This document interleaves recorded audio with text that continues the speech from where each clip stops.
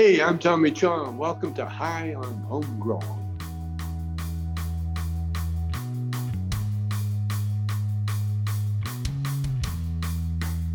Good evening, everybody, and welcome to episode 7 of High on Homegrown. Monkey, you want to say hi? Hey guys, this is Monkey from the Southern U.S. Good evening, everyone. We have a good show for you.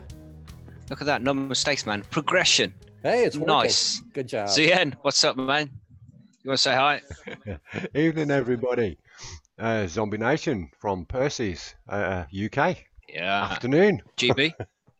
Good evening, everybody, from the glorious Emerald Isle. Although it's pissing rain today.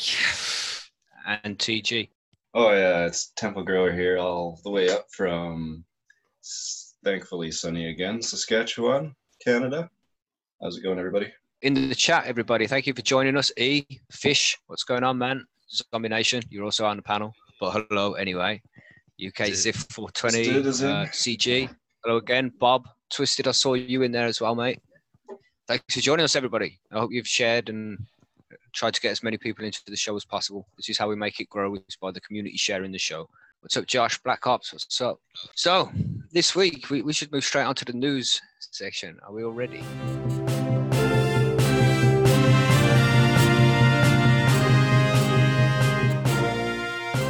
So, TG, we got you down first this week, mate. What's going on in your part of the world? Oh yeah, no, I was just reading around, and here in Canada, everybody's thinks it's all legal and stuff. So, but interestingly, well, maybe not so interestingly, we had another big bust this past week. 5,000 illegal cannabis plants in Northern Ontario were seized by the Ontario police. So, I don't know. It's very interesting that we do have our legalization here and stuff, but being that, like we've talked about it in the past episodes and stuff, and the regulations, they make it pretty easy for the black market, obviously, here to continue to proliferate. Actually, just back in July, there was an even bigger bust. They pulled down 17,200 pot plants at a place. It was St. Catharines, Ontario. Wow. So yeah, it was right in the city. This one was. I mean, so yeah, the black market is. So that was indoors then. That was an indoor. Yeah. Road. Wow. So the pictures actually look amazing. Yeah, very, very well That's a organized. hell of a grow, isn't it? But or as the police over here would say, very much. a sophisticated setup. Yeah, I mean, just goes to show that the black market is still kind of going strong, even in the legalized areas. So I don't know. I just thought that was kind of interesting.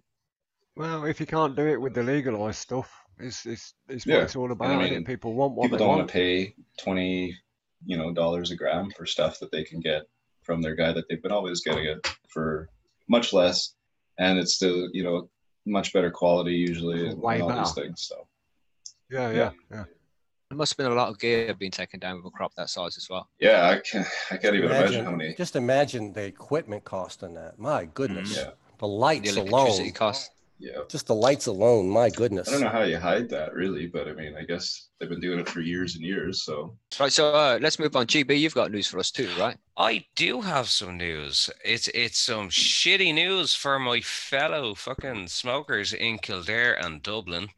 Unfortunately, I can't give out too much because, as you can see on the splash, this is the glorious little pooch. His name, his name is, where are we gone? His name is Bailey. He sniffed out, guys, 34 grams worth of weed that was labeled Star Wars toys. Oh man, you just can't be 34 angry at him, now, grams. can you? Yeah, I know. How could you look at him? He's just so cute. He's still a good dog. He's still a good dog. Yeah, although he took the fucking weed off us, man. But yeah, seriously, he is a kind of a cute little boy. But yeah, and seriously, lads, in Kildare and in Dublin, I know myself personally, there is serious droughts. Mhm. So, and it just, prices and going up that's again what then? I'm listening when I hear people saying that giving out, like I was ragging off one of the guys, Shroomy.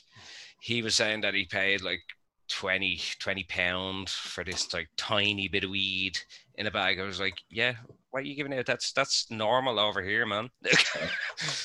Yeah. maybe after that bust and this bust. 0.1 of a gram for €50. No, like you don't know how lucky you have it in everywhere around the world. Nah. Either Yeah, way, so it's- that is my news from Ireland. It's that there was seizures again.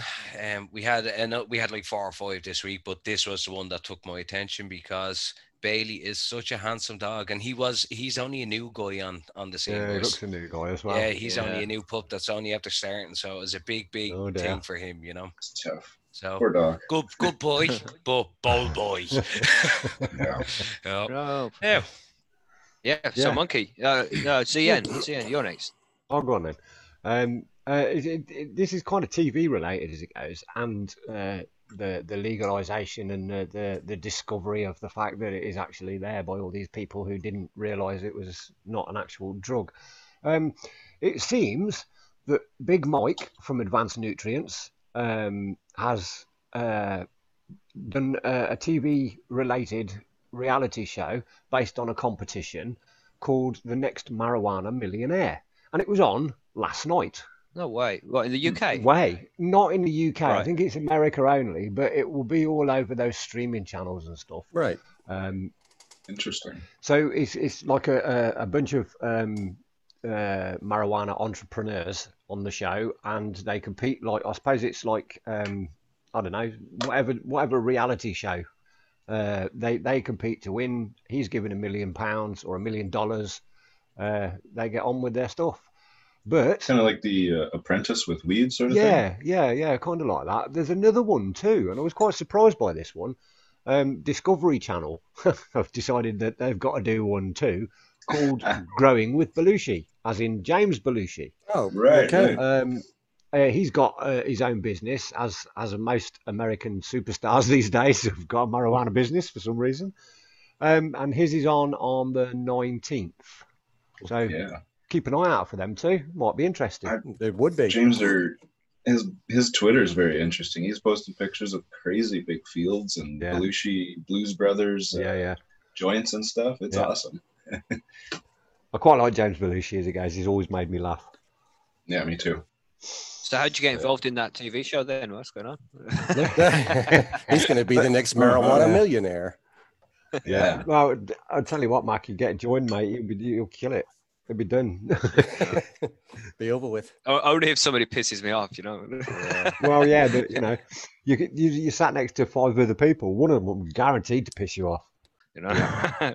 Monkey, what are you saying, man? You got some news for us this week. Yeah, since we're doing an episode on Locked Up Abroad, since I live in the southern U.S., this found an article that's kind of close to home, you know, within a state or two.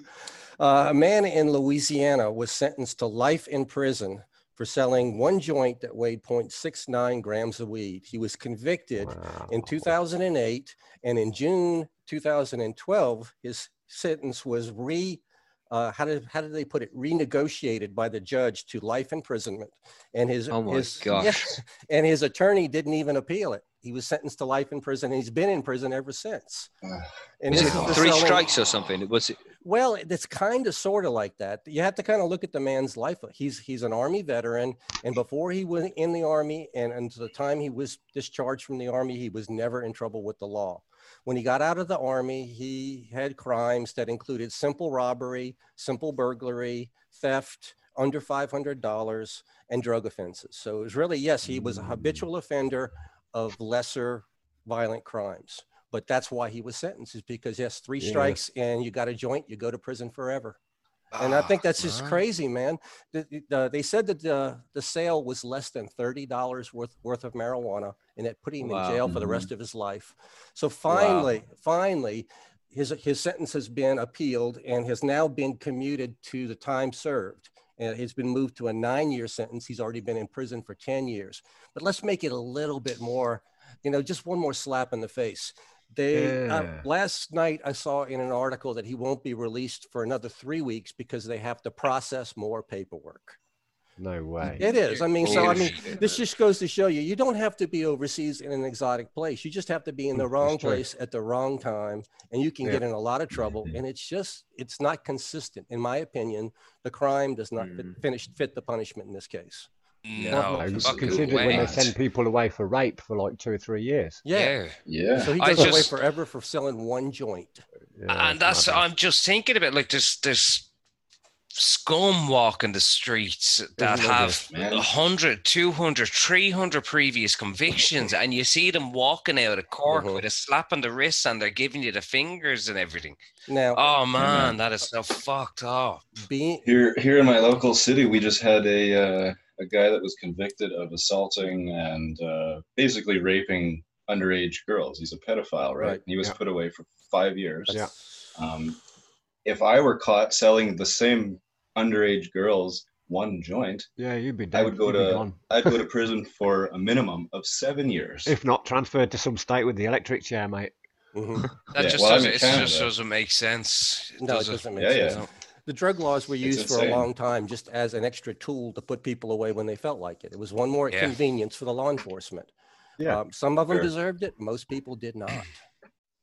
Like, I mean, it is crazy. Never deserve it for marijuana. No, I would think not. I But would that's what finally put this gentleman away. Now, I will say, and because this is part of the conversation in America, that this was a black man that was convicted that way, and for a very long time in southern U.S., the laws were used to control people, and unfortunately, it was people of color they were trying to control. So I think part of this whole movement that's going on in America had a little bit to do with getting this man at least his sentence commuted, and he will be out before the end of the year.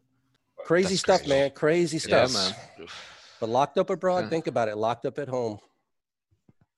Yeah, that's it. You can be locked up at home just for the same shit. Just a small amount of weed. The cop was in a bad mood. Yeah. You got previous. And this is in America where everybody thinks it's, it's easy to deal with it. We still got problems, people. This fight is not over yet. The fight is far from over. Oh no, we're going to make this work. Yes. One day. Yeah, we'll get there. But at least he's got his sentence reduced, man. At least he's got that, But still having years taken from your life. 9 years. Well, I mean, he did say one thing in his interview that he intends to move to Kentucky immediately after leaving prison. So I think he's had it done with Louisiana. Yeah. Damn. So some forum news. Monkey, you won Plant of the Month. I did. That sexy plant of yours. Well done, man. Well Again, done. Congrats. It's like every time you're announcing something, it's like monkey one. Can we stop this, please? Congratulations, my friend. We can't help how people vote. Well, the good thing about this is there's no prize involved. So, I mean, at least I'm not taking prizes from the forum. This will pass on to the next guy. I think we do have some prize up probably for the next competition, though. Yeah, we've got a what the fuck was that winner as well? Grower Urban. Oh, wow. Yeah, very cool. He guessed last week's, right? We won't say what it is yet. We'll wait until we get to that section. Yeah. But we're going to have some prizes on the way to him. We've got doing the grow-off right starting. thing. Yeah, He guessed it in the chat, and he came to the website and guessed it, which is how he won. Yes. That's how it has to be done. Just a little bit of advice in the chat. You might want to keep it to yourself because anybody can enter that guess. That's man. true. Yeah, Somebody Quickly, nick your answer. And sign win up your now, prize. just in case you guess that sound right. Then it's pow. You posted in 20 seconds maximum. That's Logged it. in, posted. I know what the answer is. Done. So, and we've also this week we're going to be starting something called the unconventional container grow off. Yeah. We're going to just pop a seed in any container you like, as long as it's not supposed to hold plants. Well, if they want to plant it in that too, if they think that's unconventional, but the challenge is unconventional. So if you think you can get votes growing it in a flower pot, go for it. But the chances are it's going to be a weird one. I'm thinking more like grow it in a shoe. See how well you can do in a shoe. Yeah. Try your. I was thinking one of my work boots as it goes. Well, doesn't need fertilizer in there. Maybe your wife's got Plastic an old bag. handbag. Upside down in one of those strawberry things. Yeah, you can get. Whatever you can think of that's absolutely stupid and you shouldn't do it. That's what we're looking for. Exactly. Or next door neighbour's car. I have already ordered my unconventional growware. Well, you kind of hinted that I started a thread in a micro and you asked if that was going to be my unconventional. And I have to tell you, no, I've got something a little bit more off the wall for that one. But even that one there, dude, that's a serious grow. You're doing it in a little 60 ml bottle. That's cool, dude. Well, it's an experiment. I'm just 60 ml. I'm trying it in a 60 ml bottle. Am I going to grow it? I don't know. I'm curious whether or not the roots are going to expand to the point where it breaks the bottle. So we'll have to find You're out. a glutton for punishment, you are. Yeah, I guess you might say that at this point, but I'm smiling when I'm laughing at myself because I like this. It's fun. I tried it. My last one, I tried it in a standard cup. We did a mug grow, and I tried it in a standard cup, and I totally forgot all about it because it was in the back of my tent and nearly killed it. And you forget about the plants at the front of your tent. Oh, listen, I'll forget about loads of stuff. Yeah. I've got too many things going on. It's not my fault. I'm totally no responsibility whatsoever. Yeah. Well, we've started a micro grow diary thread over at Percy's, and it seems like it's going to catch on. We have a lot of people interested in how to grow weed in small containers. Yeah, anything a liter or less. Yeah, we was talking about it before the podcast, and if you look at it correctly, you can at least match, probably exceed the yield. I mean, it's like a mini sea of green. Yeah, root rot might be an issue. There's loads of things that are an issue when you're growing in small containers. Oh yeah, root rot was an issue for me, but I solved that by increasing fertigation rates. So, I mean, yeah, you have to tackle a lot of little small things. But it makes you a better grower. If you can grow in that, you can grow in anything. Oh yeah. But anyway, yeah, we're going to have this unconventional grow. Doesn't mean it has to be in a micro container. You may want to try a suitcase, or anything. Maybe you have an old artillery shell you want to grow in, or I don't know. An old arcade machine. Maybe an engine block, something, anything. Yeah. Yeah, let's go for it.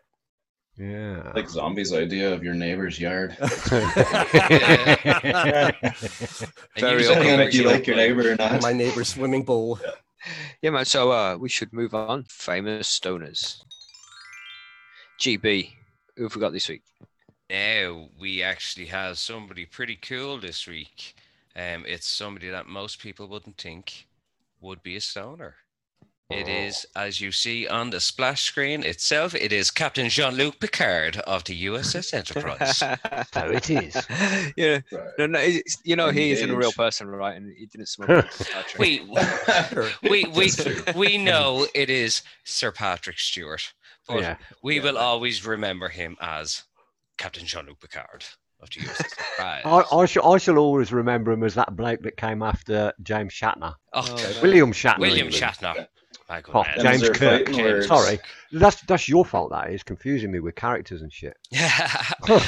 Well, so we do know he is most notably played for Captain Picard, but his other roles has been like Professor X in the X-Men. He played King Claudius in Macbeth on the stage. That was quite good. Yeah, he's got a pretty cool. He also narrated Ted. Wasn't he in Robin Hood Men in Tights? He was. He's been in so much. Like this. He was King Richard. Yeah. Yeah. That's a good movie. Oh, that's a brilliant movie. Brilliant movie. But so he's getting on as well, lads. Like you wouldn't think it, but the man is 80. What? Yeah. Right. Damn. And it just goes to show. Look at the likes of him. Look at Tommy Chong. The two men still have sparkle in their eyes. They're still full of life. What's Willie Nelson? Willie, all the big players. They all seem to be smoking the weed, man, or taking cannabis in some sort. El Patrick here, he takes it in a spray form on his hands and his wrists because he suffers horrendously with rheumatoid arthritis. Oh my goodness.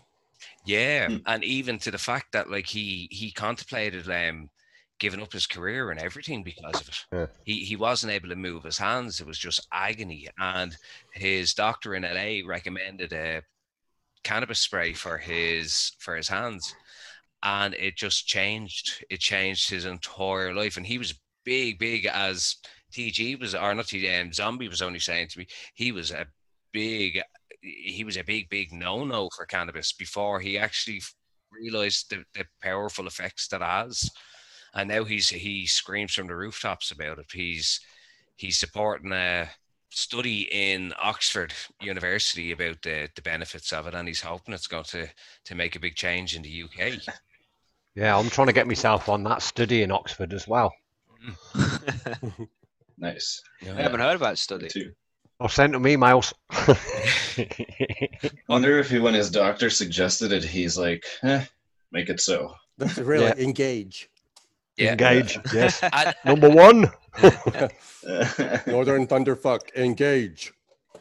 I'm raging because I had put this great little clip together of the lads, like as if they were debating to have a spliff on on the bridge, and then Picard telling number one to make it so, number one. Mm-hmm. And then like Wesley Crusher standing up to object, and Picard slapping him down and telling him to shut up and everything. It was actually really cool, but it didn't work on Zoom, so I'm sorry, people. Okay, we got a good description on the pre-show, so we know. Yeah. We understood it. And I hope you've got a bit of an idea of what it was like that. I will try put it together and put it onto... Drop it on the podcast thread. Into the podcast thread on percysgrowroom.com. There you go. So it is. So that is pretty much it about Picard, because he is just a legend, the man himself, and the fact that he smokes weed and he sprays weed on his body, he is just an even bigger legend now in my eyes. So yeah, big up Captain Picard. Joshua was saying that I don't know how true this is, but I saw on Facebook that one of Boris Johnson's advisors is supporting the legislation of cannabis. Yes. He's got a little crew of advisors in to advise him on the current situation of legislation on cannabis. Yeah. And it does turn out that one of them is a smoker. Good thing. At least he's I can't see how you can have advisors advising somebody on something if they go shit all about it. Yes. Yeah. Well, like anything in politics, most things in politics. Yeah. The way she goes. But yeah. Well, hopefully we'll be having a citizens' assembly very soon of 100. I think it's 100 people, and it's debate the merits of legalization or decriminalization of cannabis and other drugs in Ireland. So hopefully there is going to be change coming sooner than later. But if it's going to be good change or bad change, we don't know. Mm-hmm. You know, we don't want to follow the model like what they have in Canada. I know it's legal, but it can be fucking shit expensive, and it can make it so much more dangerous for home growers, from what I hear. Is that right, TG? In Manitoba, they banned home grow altogether. The only place you can get your cannabis legally is from the government stores. So and I mean, depending on what they have in stock, like my experience with legal quote unquote cannabis thus far is, you know, for the price that you're used to paying here in Canada, you get something that's about 10% of the quality. You know? It just doesn't compare. So it's a monopoly is what it is. Yeah. And I mean, all the laws that come with, like in BC, for example, if you're growing 4 plants, they're not allowed to be in public view. Like if you have a fence, it has to be, you know, behind the fence well enough that nobody could ever see it, even though like, it's just arbitrary shit, basically. Well, you'd want that anyway. You don't want anybody seeing your plant. Yes. Well, no, I mean, you take the necessary precautions, but at the same time, you shouldn't be penalized if someone looks through the fence and sees your weed plant, right? I've got to agree with you there. I agree too. It wasn't in your front yard. It was in your, if they're looking through a fence, that's their problem. In Saskatchewan, I can grow on my own property wherever I feel like, right in the front yard if I wanted to. It was just, that would definitely get stolen, right? Yeah, so, yeah. True. But I won't get arrested for it, like in some other places here. Doesn't that just kind of think about it, though? You do all that work and somebody's going to come take your pride and joy out of your front yard. That's just not right. No. I know it happens all the time, but just thinking about that, that's just wrong. I plant males, that's why. You can take all the males you want, you bastards. See how that smokes. Plant all the males in the front yard, just let them be. So yeah, speaking of males and females, we should move on to the Grow Guide section, because that's what we're going to be discussing today. Well, part of.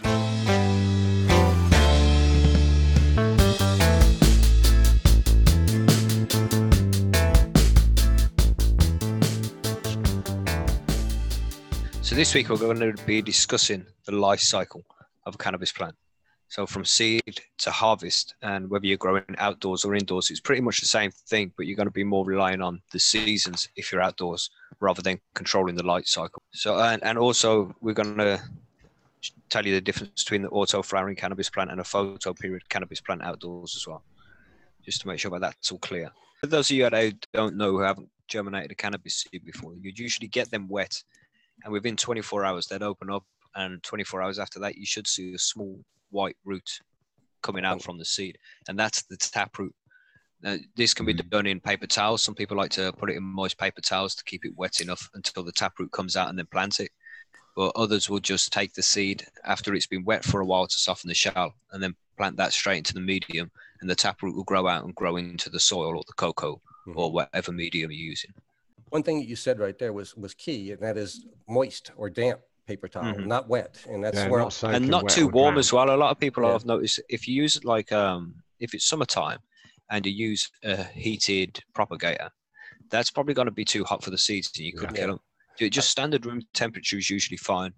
Yeah, I usually take the paper towel, I'll wet it, and then I'll put it in my hand and then make a mild fist with it, but wring most of the water out and then open it up. It should be like a damp sponge, but not a wet sponge. And because if you have too much water, the seed's going to drown. There's no air inside of the paper towel. And the seed's going to need air. As soon as that root pops out, if you drown that root, your seed will die. So just barely damp, put it in a plastic bag and close the bag if that's the method you choose to use. Right. So we had a question there in chat. I have a question right away for life cycle. From what point do you start counting weeks? So I usually wait until the true leaves start to show. The taproot will go down, and after a few days, you'll have a shoot come above the medium, a little green plant, and it have 2 round leaves on it. You have to wait until another couple of leaves grow above that, and they'll have the serrated edges, and they're the true cannabis leaves coming through. That's where I start to count when the plant is actually started and ready to go. That's where you start your veg stage is starts from that point, is it? I don't know. I like to wait a little bit longer before I call it veg, until the leaves actually start coming out. It's still like germination until you get until it's got a decent root base, I think.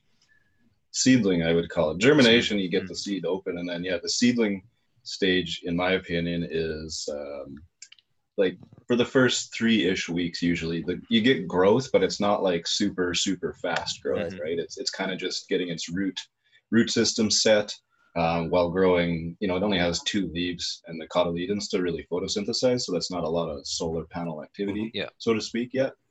But in my opinion, I think that after germination, which is a short period, that's like we said, just getting the taproot out. The seedling stage, quote unquote, lasts for that 3 weeks, and then you get into the veg when you really start seeing some crazy fast growth, and you can really start manipulating and training and all that kind of stuff. So, that's my thought. Anyway. Yeah, I'd go for seedling stage for about a week, and then just like early veg from there. I'll start it straight away. That's it's green out the top of my medium. That's it. Started week 1. But you make a good point about the root system. When it's all about the formation of the root system in them early stages. You won't see a lot of plant growth.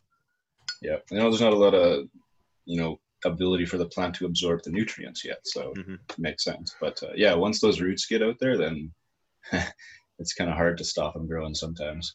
And then would you start in your final pot, or would you go into, say, start in a 1 liter, then when you're going into your veg, transplant into a bigger pot, say into a 10 liter or something, and then when you're going into flower, would you It depends on what medium you're going to go in. If you're going to grow in like living soil, a super soil, where the microbes in the soil are going to make a difference, then you want to start off in the final pot so they can do their thing from the beginning, I think.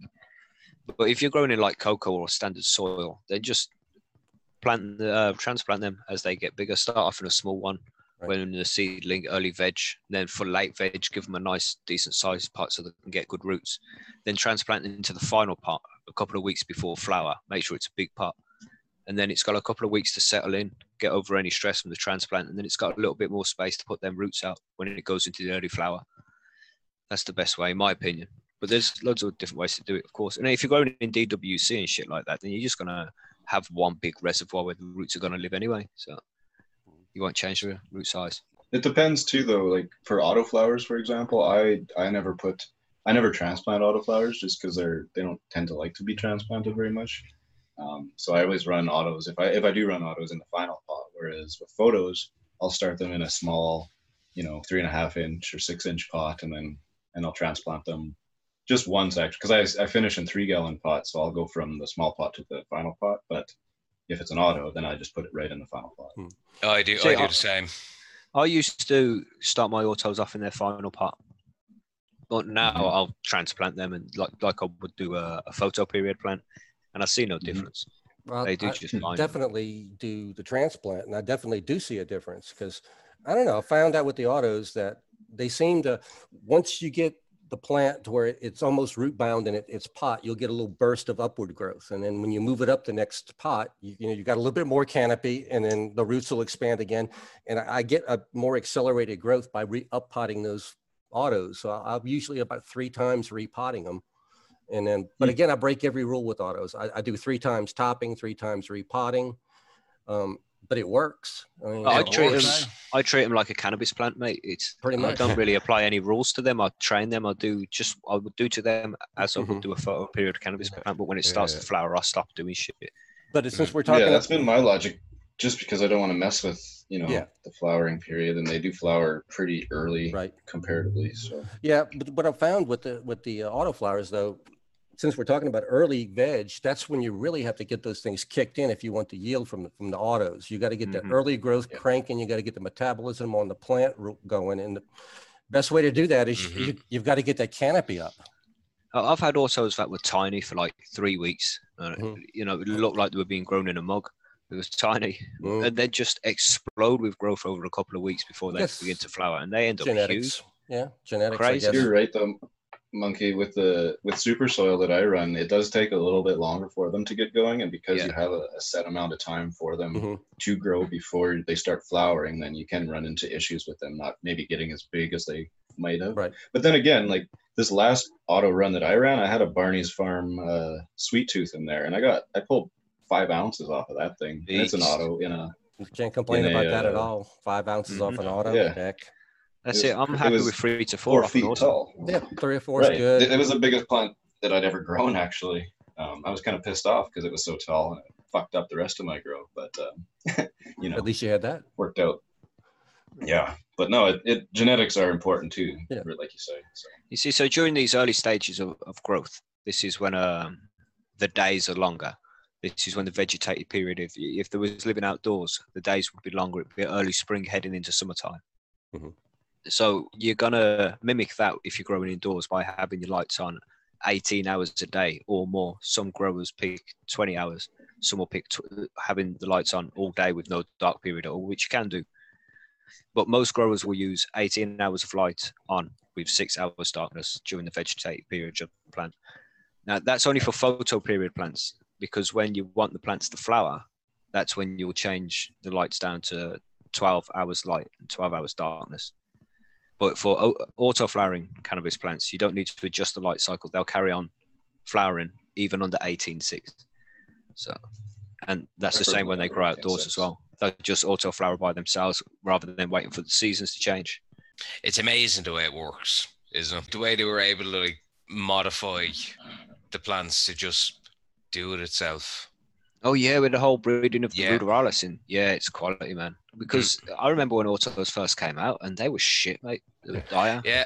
And this is why a lot of people don't have faith in them now. Like, no. Yeah. But you come back to autos now, like TG said, he got fucking 5 ounce, man, off an auto. What was it, 12 weeks you take you? 107 days, I think, whatever that is. It's about 13 weeks. Yeah. Maybe 14, but still, it's good. But I mean, crazy. 4 of them and you're happy. And you 1 meter 10 under 18.6. Yeah. Happy days, man. That'll cover you till the next one's done. 3 to 5 ounces. Yeah. If you grow, that's my experience with most autos, to be quite honest. 2.5 to up to 5 ounces, I guess, with this last. So there's nothing wrong with autos at all. No. In the modern day. No, not at all. So we get past this young, early vegetative stage. Where are we going in the growth cycle next? Well, then you'll go to the later stages of veg, because a plant has to reach maturity before it can be flowered. So you can get a clone or a cutting off a plant that's already reached maturity. You can plant it and you'll flower it straight away. It'll be fine. But a plant from seed needs to be like 4 or 5 weeks old before it reaches a stage where it will flower. And you can tell if the plant is ready, because on the stems, the leaves will start growing offset rather than directly next to each other. It's hard to explain in words, but if you go to Percy's, there's plenty of pictures that can explain it to you. But once it reaches that stage, then you want to be either waiting. It depends on how long you want to veg it out for, how big of a space you want to fill. But eventually you want to be changing the lights to 12-12, or it will begin flowering by itself. Right. And during that vegetative growth is when we need to be doing most of our training and getting that canopy That's right. ready for those lights. Get it nice and flat, get it nice and even, plenty of top buds by topping it however many times we want to. Yeah. Especially growing indoors, you want to try and control the height of the plants. Topping it is always a good option with some training. Right. But outdoors, you can just let it do its thing, man, and grow into a monster bush because it gets plenty of light.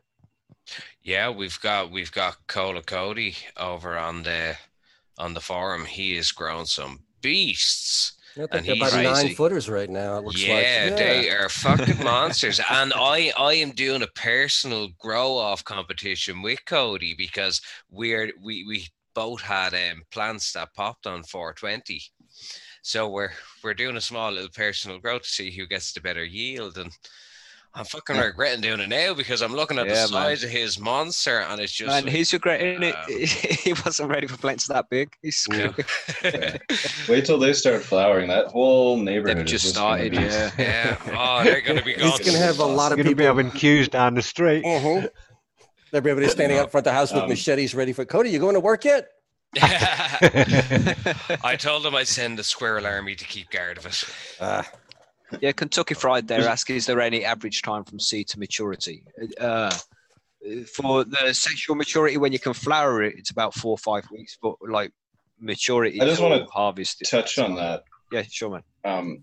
With my micro grows that I've been doing, I'm running that Purple Godbud Diary, and I've been doing micro grows now for probably the past year and a half ish. And when I put my seed, the way I do micro grows is I germinate my seed, I put it in the soil, and they go right under 12-12 even before they've sprouted out of the soil. Right. And in my experience, they start flowering at 21 days, like 3 weeks, pretty much exactly. That's when you'll start seeing pistils. Yeah, and they don't start doing the offset yet, just because like I don't think they've had time. You know what I mean? They're just like fucking right into flower. That stem hadn't broken that dominance yet. Yeah, but 20 days, like the ones that I'm running right now, 19 days, I guess, was the first pistil that I saw, and now they're at 25 days, and they're stretching like crazy. Wow. I just did an update. I don't know if you guys saw it, and they've almost doubled their size since 5 days ago. So wow. They're really going, but it's only 25 days old. It's crazy. What strain was that? But yeah, Purple Godbud. I had the same thing with my strawberry cough too. So, like you say, I mean, it probably does. I would think it's strain dependent. You know, the quote sativa unquotes probably have a little bit longer of a flowering time. Yeah. Or a flowering initiating time, because some of them take forever to actually see pistils and stuff when you initiate flowering. But yeah, like 3 weeks, I would say, maybe 4. So I'd have to agree. I tend to just grow. But that's right under 12-12. So I mean, I've never grown right under 12-12. I'd like to give my plants like 5-6 weeks veg, man. 4 weeks. These are just an experiment, really. But yeah. Some people do. I've only done whatever's good for you. And Kentucky Fried is just asking, does that not cause hermy in TG? Oh no. No, I've never had hermy in any of my little 6-inch pots. Ever. There's really no stress on that. I mean, the plant goes straight in. It never changes. It's got one channel. It's right on in. They love it. Yeah, they love it. I mean, it veges as much as it needs to, in my mind. It does what it needs to do before it needs to do the next thing. You know, like it doesn't flower right off the bat, because that would be weird. But well, it's in there, isn't it? It's in its genetic line. This is what it has to do to get to this point. Yeah. So it has to go through that line, no matter how quick it does it. Yeah, it acts like it's a late germination in the season. You know, it's going to finish up one way or the other, and it does what it has to do, and it does it well. Yeah, it's interesting because I'm contemplating doing a small little grow in the small GQ60, the small little like propagation tent. I'm planning on doing a micro growth sea green or a scrog type thing in it, with just using that one tent and trying to do a grow from start to finish the whole way in it. This is only 60 centimeters tall, so it'd be interesting to see if it does.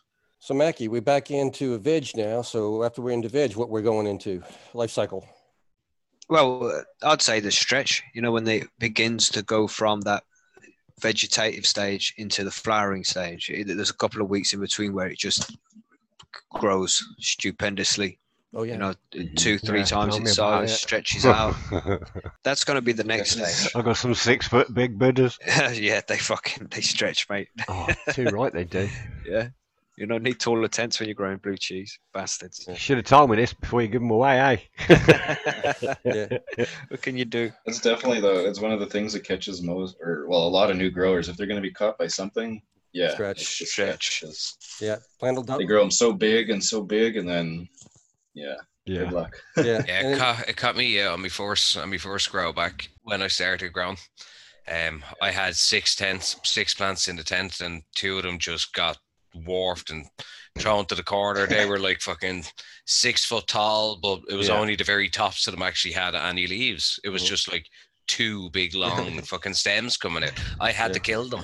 Oh, they were fucking ridiculous. You actually see them on the Mazar and Night Queen cocoa grow I done there back in December. So you can see them. They were actually just huge, big, tall, fucking lanky shits. well, before I came to Percy's, I could say I used to fight stress all the time, but got taught something as a student by the master that I don't defoliate or trim anything until after the stretch is done. I mean, I do the basic pruning to shape my plant and get the structure I want. Yeah, who's this master you're talking about? Because this one crop out I've just wait a minute. I've gone and trimmed the fucking thing before stretch was over, and now it's fucking 100-foot tall, Jack in the Beanstalk, fighting off fucking giants, climbing down V5 folk thumb. The master was Mackie. I was I was the student. He was the mentor, and he did teach me. He'll spout all this stuff, and then he'll forget next day. We're laughing about it now. But anyway, no, it really is. It's a big deal. You don't touch that plant until after stretch is finished. Mm-hmm. If you do exactly what Mackie's talking about, you'll double or even triple that stretch because the plant's trying to put on more leaves to make more energy, to make more flowers, and it gets all confused. So don't make the mistake. Don't be tempted. Just I knew when I was doing it, I was like, this is too soon because I've got 4 under the ish 630 from Invisible Sun. Monster fucking light, right?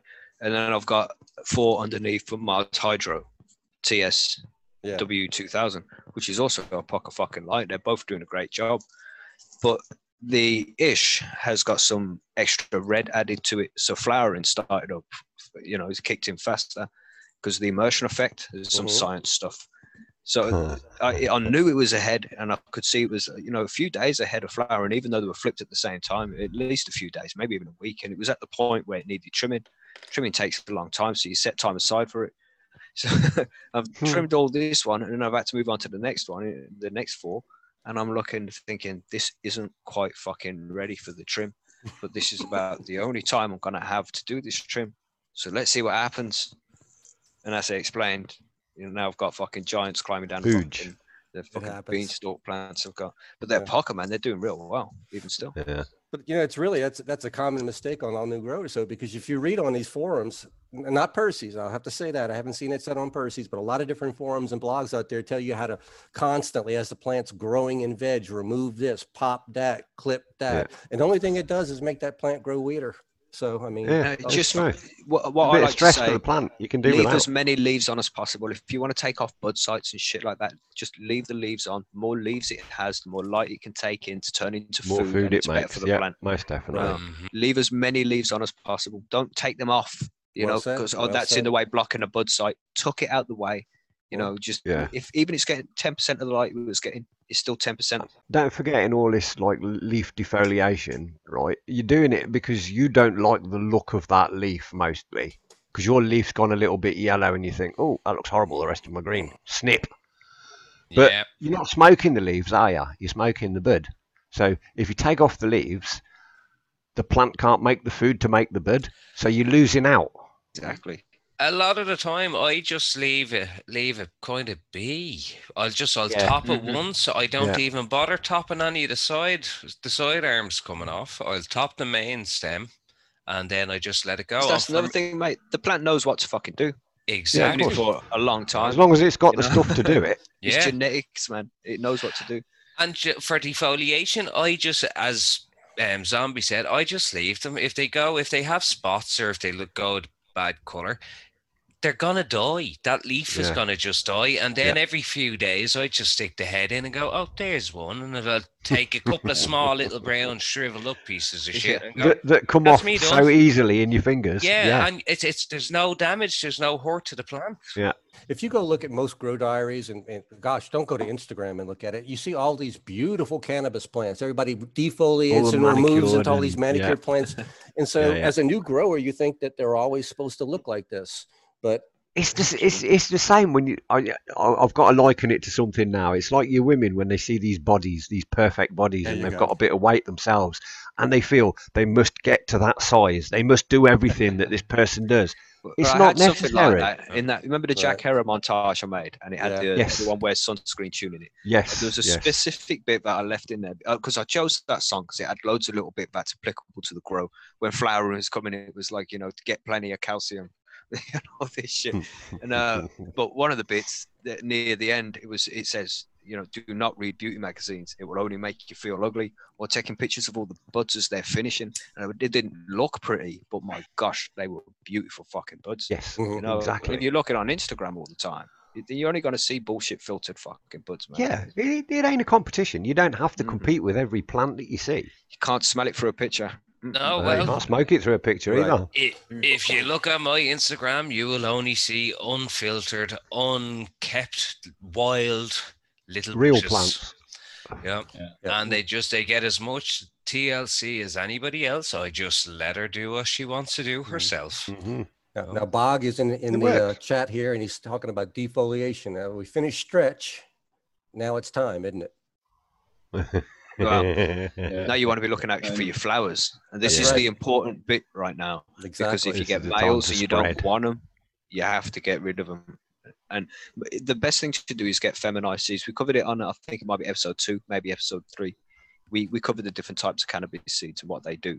And we recommend that you pick feminized seeds, whether it be auto flowering or photo period. That's up to you. But make sure you get feminized, especially if you're new to growing, because these seeds are most likely to be female, like 99% sure to be a female plant when it grows. If you get regular seeds, then it's going to be 50% female, 50% male.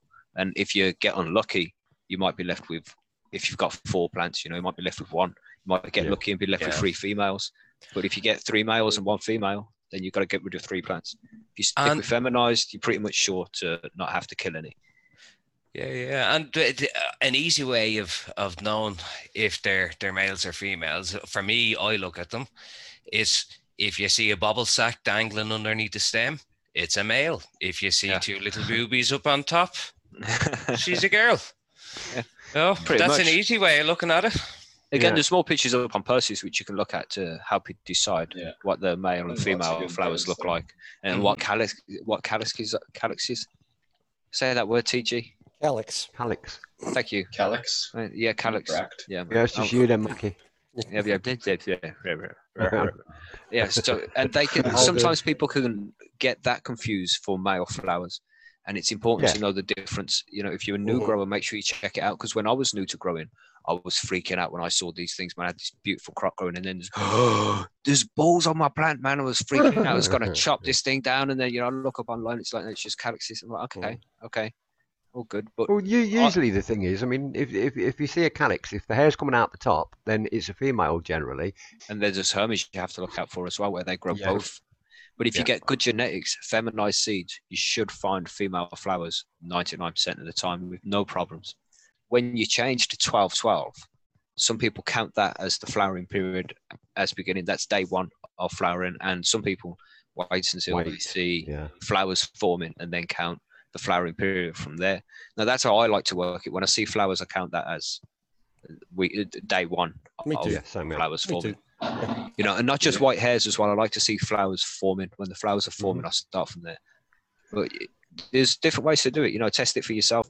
There's no wrong way. I've seen people do it both different ways, and it's all good. I have a picture up on my thing there. I don't know if you guys can see that, but that's a hermy, but it was a male plant, but it actually started growing female. As you can see, the little white hairs kind of growing at the tops, but those big bulbous looking things, those are the male flowers. Integrity burger.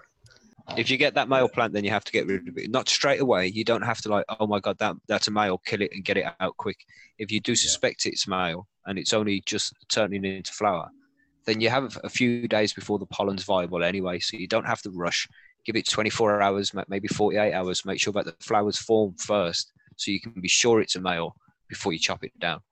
You'd never have to rush anything with the cannabis plant. You've always got 24 hours to do anything. So don't rush. Just wait for a proper diagnosis. Get help from Percy's if you need it. Don't rush into anything. Nothing happens overnight, apart from spider mites. If for whatever reason you are looking to flower a male plant, you just got to know that they do finish a hell of a lot faster. I guess just like male humans. Oh boy. Than females do. Females tend to take 7 to 8 weeks, at the earliest generally. But these male plants, they'll be done within 3 to 4 weeks. So yeah, they're quick. So be careful with that. If you were planning on trying to do some seeds or to do some crosses, you'd want to start your males about a month later. Is that what you're saying? Or would you need to start them a couple of weeks later? Or well, the thing is it's unlike feminized seeds, there's no maleized seeds, so you wouldn't really be able to, you know what I mean? Or you could, and then afterwards you could start until you've got one. Yeah, unless you started your feminized seeds later after you've got, like Zombies just said. However, what most people do is they just collect the pollen and then they save it in the fridge, for the weeks or whatever that they need. Because pollen, if you keep it dry, keep it cool, I guess, and dry is the most important thing. Dry and in the dark, because the moisture ruins it. I've kept pollen for up to 3 weeks, I think, and it was still more than happy to impregnate my females later. But so with the female flowers, they'll continue to grow into what we all want to grow, which is the buds.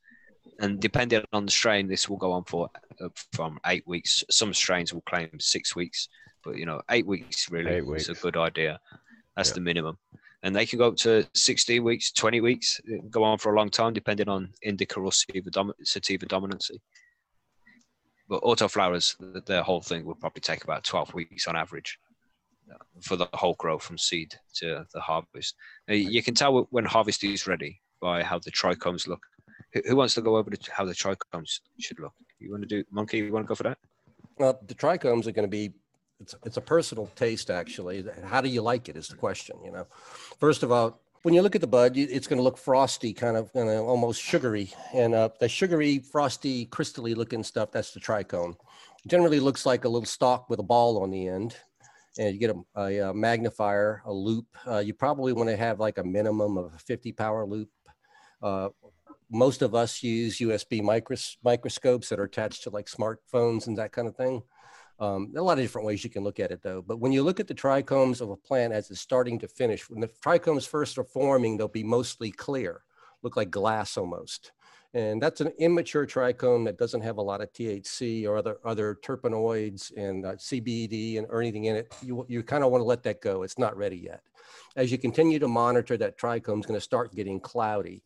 When the trichomes get almost 100% cloudy, even slightly into when they pass cloudy, they'll start turning a little bit of yellowish amber and then finally into dark amber. When they're starting to turn into amber is when I start to act and I want to put that plant through a flush to clean out everything that I have in the pot. Now I'm a hydro grower, I'm a salt grower. So that's what I do. You don't do this in super soil. I don't know if you do this in regular soil even, but I'm a hydro grower. So I do flush. And then what I'm looking for in the trichomes, for me, I want about 20% amber, 25% amber. For me, makes good medicine for what I need.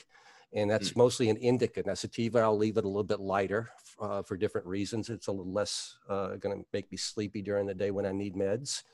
But anyway, that's where I'll go with the trichomes. But it's a matter of getting a microscope and looking at your trichomes under magnification and looking for the color. And there's a lot of different trichome charts out there on the internet. We have them at Percy's. Happy to take a look for you if you'd like us to take a look. But that's the trichome, and that's how I judge ripeness. I don't even start looking. And like if the strain says it's 8 weeks, I'm not even looking till 8 weeks because most of them, it's going to take 9 or 10. Mm-hmm. I always like to say when it looks done, give it another 2 weeks. Yeah. And then you'll be left with some good shit.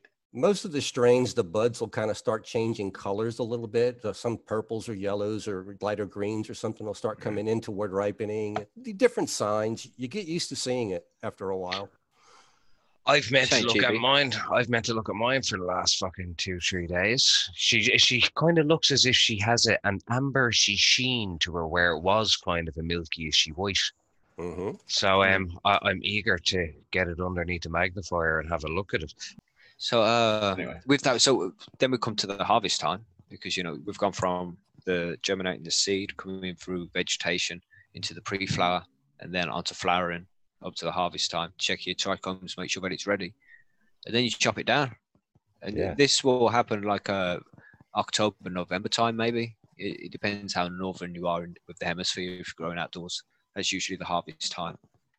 This is happening next weekend for me. Yeah, when you're growing indoors, it's a year-round thing, isn't it? It's grand. Here in Canada, people are starting posting pictures of their outdoors getting real frosty, and there's some out in the West Coast. Some people have already chopped theirs down. So yeah, it's getting about that time. It's also this time, if female plants have been pollinated by a male, they'll have seeds in them. And outdoors, if it in its natural habitat, then the plant will die over the winter time because it's too cold. But the seeds will fall into the ground and just lay on the soil until the springtime comes. And then they'll germinate themselves when it gets moist, and the whole cycle begins again. And naturally they'll be 50% male and 50% female, so they'll grow out, do the whole thing year after year. But that's pretty much how it field all on their own. Until the man came along and started fucking with it. Yeah, smoking it, and then it was all gone. Imagine finding like an original strain, like no man tampering whatsoever. I wonder. That's what Franco That's what he doing, yeah. But they've still been fucked with, even if we don't know about it. At some point, in the 10,000 years of human history, someone's going to have done something with that plant. Yeah, it's quite possible. Depends if there could be some that are still fucking that high. Yeah, up maybe in like hidden up in the found. fucking in the jungle and shit. Yeah, found. Yeah, you're right, man. Might be. And then it's just nature doing its thing there. Cross it's been bred for a long is... time for the THC, with the black market and growing it for its psychoactive compound. So the genetics have changed. But to go back to that original, how did nature intend it to be? That's pretty fucking sweet. Now, see the psychoactive compound. This is where I kind of disagree with people. I don't find it as a psychoactive because it doesn't mess with a psychoactive to me is like fucking LSD or... Yeah, but it's just because it changes your mental perception, isn't it? That's what it is. Psychedelic. Is that what it is? Because I've just smoked that much and I've smoked for that long. I'm just that fucking chill and everything is water off a duck's back with me. Well, psychoactive, just like it's more activity in your brain. Yeah. Caffeine the way I work it. I think caffeine is psychoactive as well. Well, that is grand because you see, I've always wondered what that was, and now you have explained it to me. Thank you, lads. So yeah, man, I doff my hat to you. You come to harvest that shit, chop it down, trim off the leaves if you want to. And we'll cover trimming in itself because it's a different subject. And for a new grower, it might sound like, oh my God, I can't wait till harvest. But the more experience you get, the more you learn to hate it, man. It takes a long time. You get sticky, you get stinky. It's the riskiest time because you stink so much. But, harvest is a mission, man. I recommend I use like the gloves, the latex gloves that they use for tattoos. That's what I use. Yeah. But you do get Guides on Percy's again, always Guides on Percy's to help you out with all this shit. And you can always come to the forum and ask questions with anything. We can help you out. Always a pleasure. Never a problem. And never ask me, because I'll probably just put you wrong. ask the professionals. Just ask for consensus. That's the best way. Don't take any one consensus is always opinion good on things. Just ask everybody, and you'll find a good consensus and find out what's right for you. Then that's more than one way to do all this stuff. Yes. It's a strain of the week, everybody. Oh boy. Monkey, start to you. This week, let's talk about a classic. Let's talk about OG Kush. It's a basis for a lot of stuff around. You know, OG Kush is one of those old strains that came back from the 1990s. It was first developed in Florida. And there's a lot of debate upon, and I'm talking about the original OG Kush, the clone-only variety that from the 90s. Some people say it was an unknown Northern California strain crossed with a Hindu Kush. Some say Chem Dog with a Hindu Kush. But either way, it came out in the 1990s and resulted in something that's, you know, truly unique in the cannabis world. If anybody's ever grown OG Kush, when you see an OG Kush bud in your tent, you know exactly what it is. It's got a very unique shape to it. It's kind of what a pyramid, a very spiked tall bud, and it's got you know, pistils that curl around the bud almost in like a curly little spiral. Very cool looking stuff.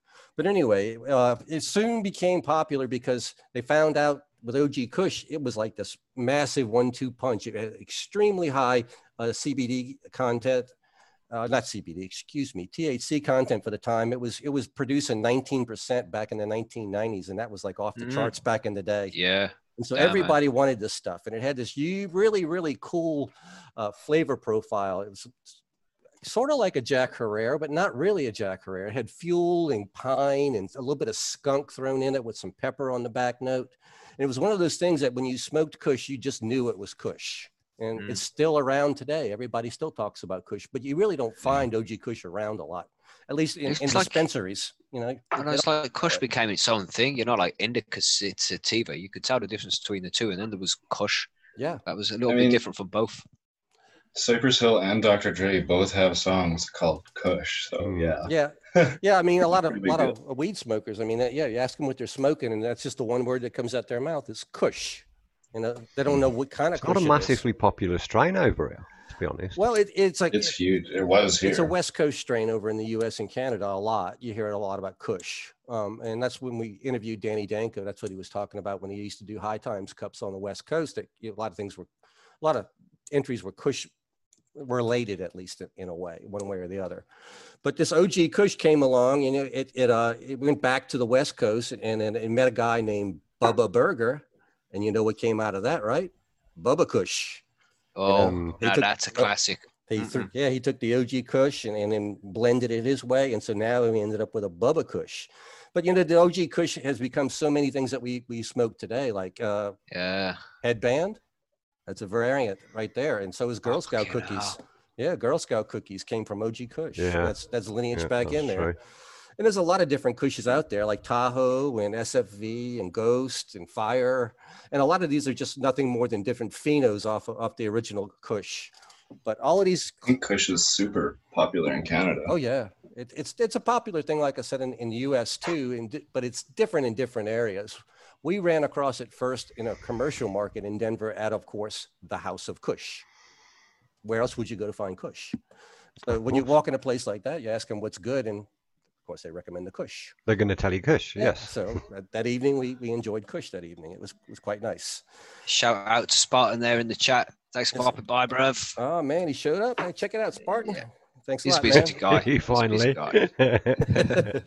But OG Kush has got a lot of different stuff going on with it. But you know, we do have seed varieties out there these days, and these are recreated seed varieties. Humboldt's got one, RQS has got one, and Dynafem, and I'm sure there's other ones out there. But you can grow from seed something that is very close to the original OG Kush from many different breeders, and you're looking at about 25% sativa, 75% indica, that kind of a line in there. And you should expect somewhere about 8 to 9 weeks in maturity on this thing. Excellent stuff for pain, depression, insomnia, appetite, muscle spasms, and parties, it says. You know, that's just weed in general, I think. I think so. You just write that in any strain, really. Pretty much. Very true. Pretty much. OG Kush is great, though. Love that. Yeah. Anybody that tells you they don't like it is probably lying. So now, I'm looking forward to growing it because we don't get Kush and stuff over here we don't in Ireland. So like I'm really looking forward to it. I got a couple of nice seeds in the bank out there, and I have some. I'm popping some. I think it's a G13 haze. I think I'm actually think that we've got some Kush from Humboldt in Percy's vault. So have we? Cool. Maybe we'll stick a couple of them in for the what the fuck was that prize pool. Now it's been won. We'll discuss that later on.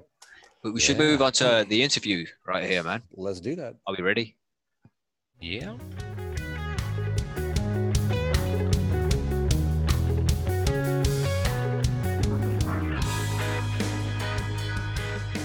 Yeah, so this week we got a different one. He is a grower, Graham. He's a personal grower in the UK.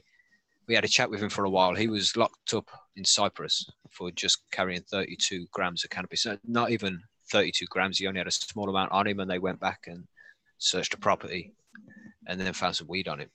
So he was locked up hash, abroad. Wasn't it? Yeah, it was only hash. Yeah, it was only hash. Yeah, it wasn't even weed. Shocking, mate. Well, it's one of those things we talked about locked up abroad. Yeah. Listen to what he says because he's got a good message here. Is it really worth it? It cost him a lot of his life here dealing with this stuff. For a small amount. Exactly. I hope you enjoy it. I'm sure you will. It's a bit mental, the amount of people that do it. Yeah. Sorry. That's all good. We should get straight onto it because we're going to run out of time otherwise. And you know how I feel about time. That's all right. The show itself right there. All right, so here we go, everybody.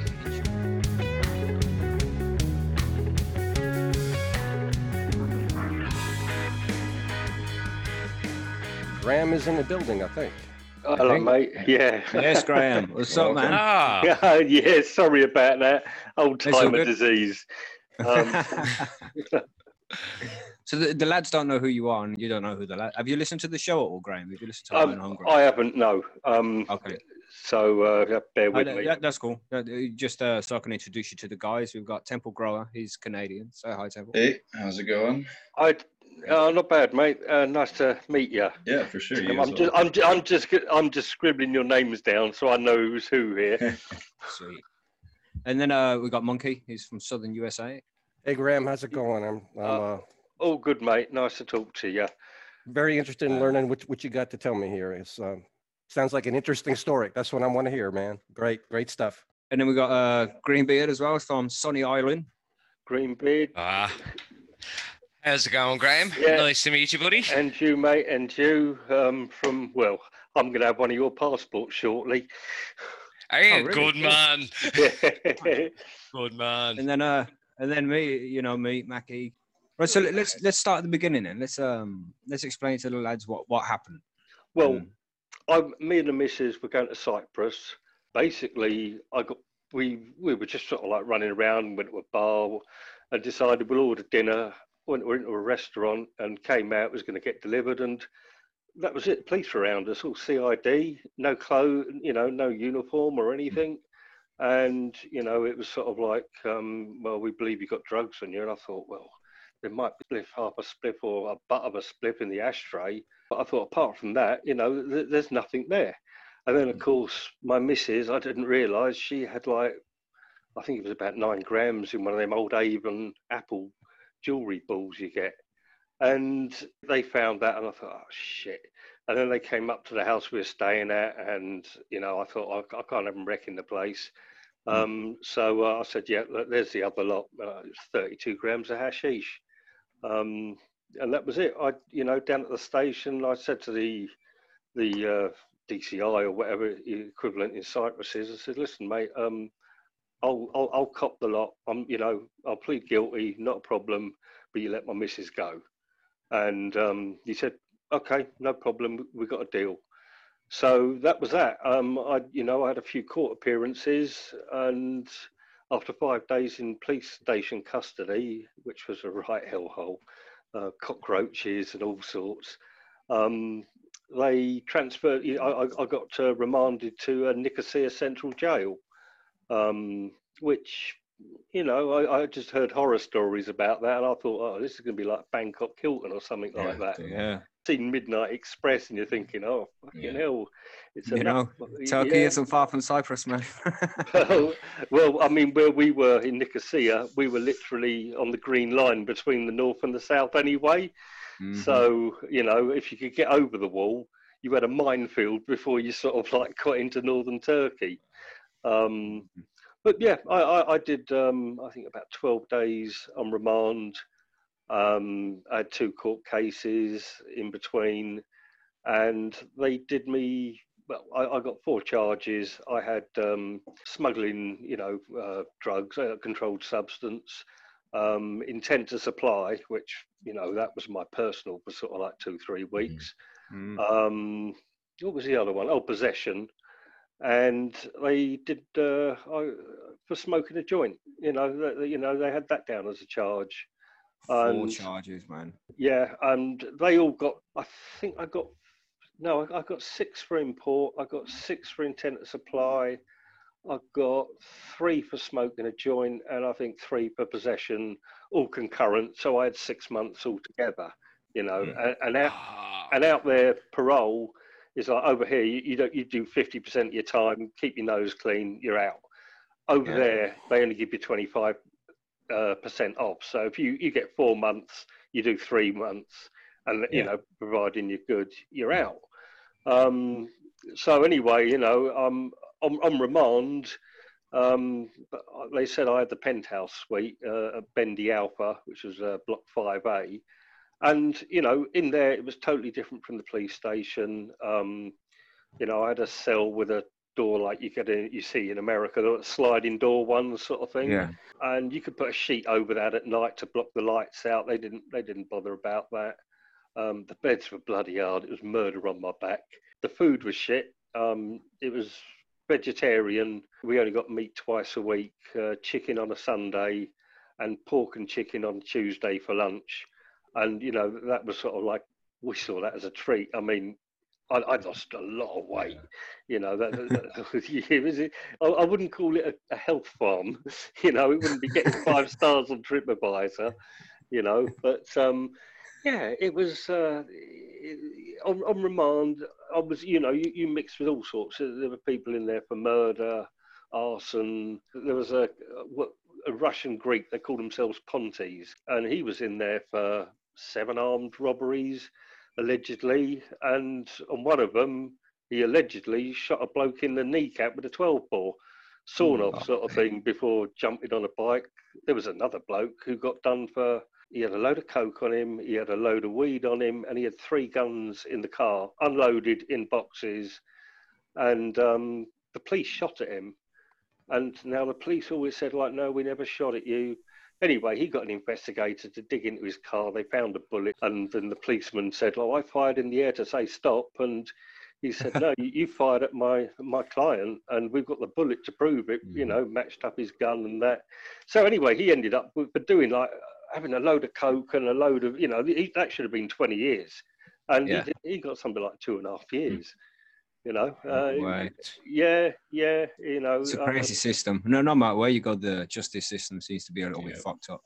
Well, yes, they always said to me, it's sort of like, oh, well, this is British law, because I mean, until 1960, Cyprus was part of Britain, but virtually. Yeah, pretty much. So he said, oh, this is. I said, mate, this is British law from sort of like the 60s. Also, what didn't help was they had a banking crisis going on. And, the more European prisoners they had, the more money they could claim off the European Union for having, Cyprus was virtually bankrupt in 2013. So it was either huge fines, which people couldn't pay and they ended up inside, or, we'll jail you, we'll take the money for you.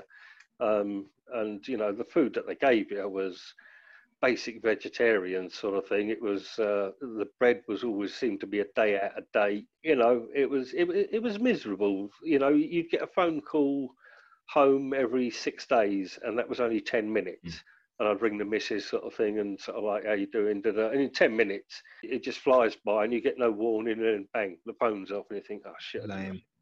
Yeah, you always think, oh, just for having a personal amount, because you were going on holiday for a couple of weeks, right? Yeah. And did you bring it with you from the UK? Yeah. Okay.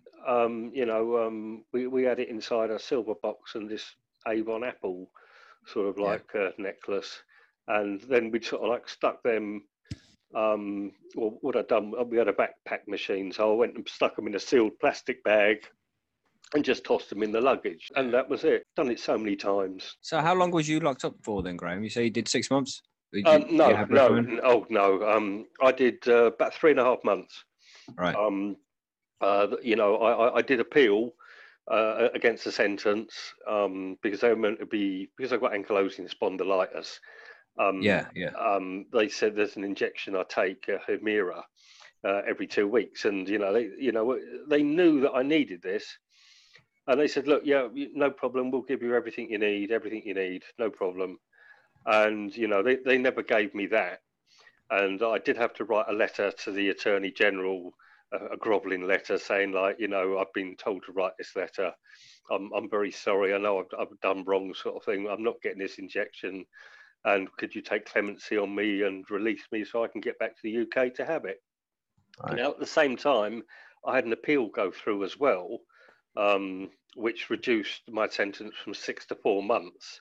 And that would have been, I got arrested about 20th of March, and my appeal went through finally in May. I think it was about the 20th.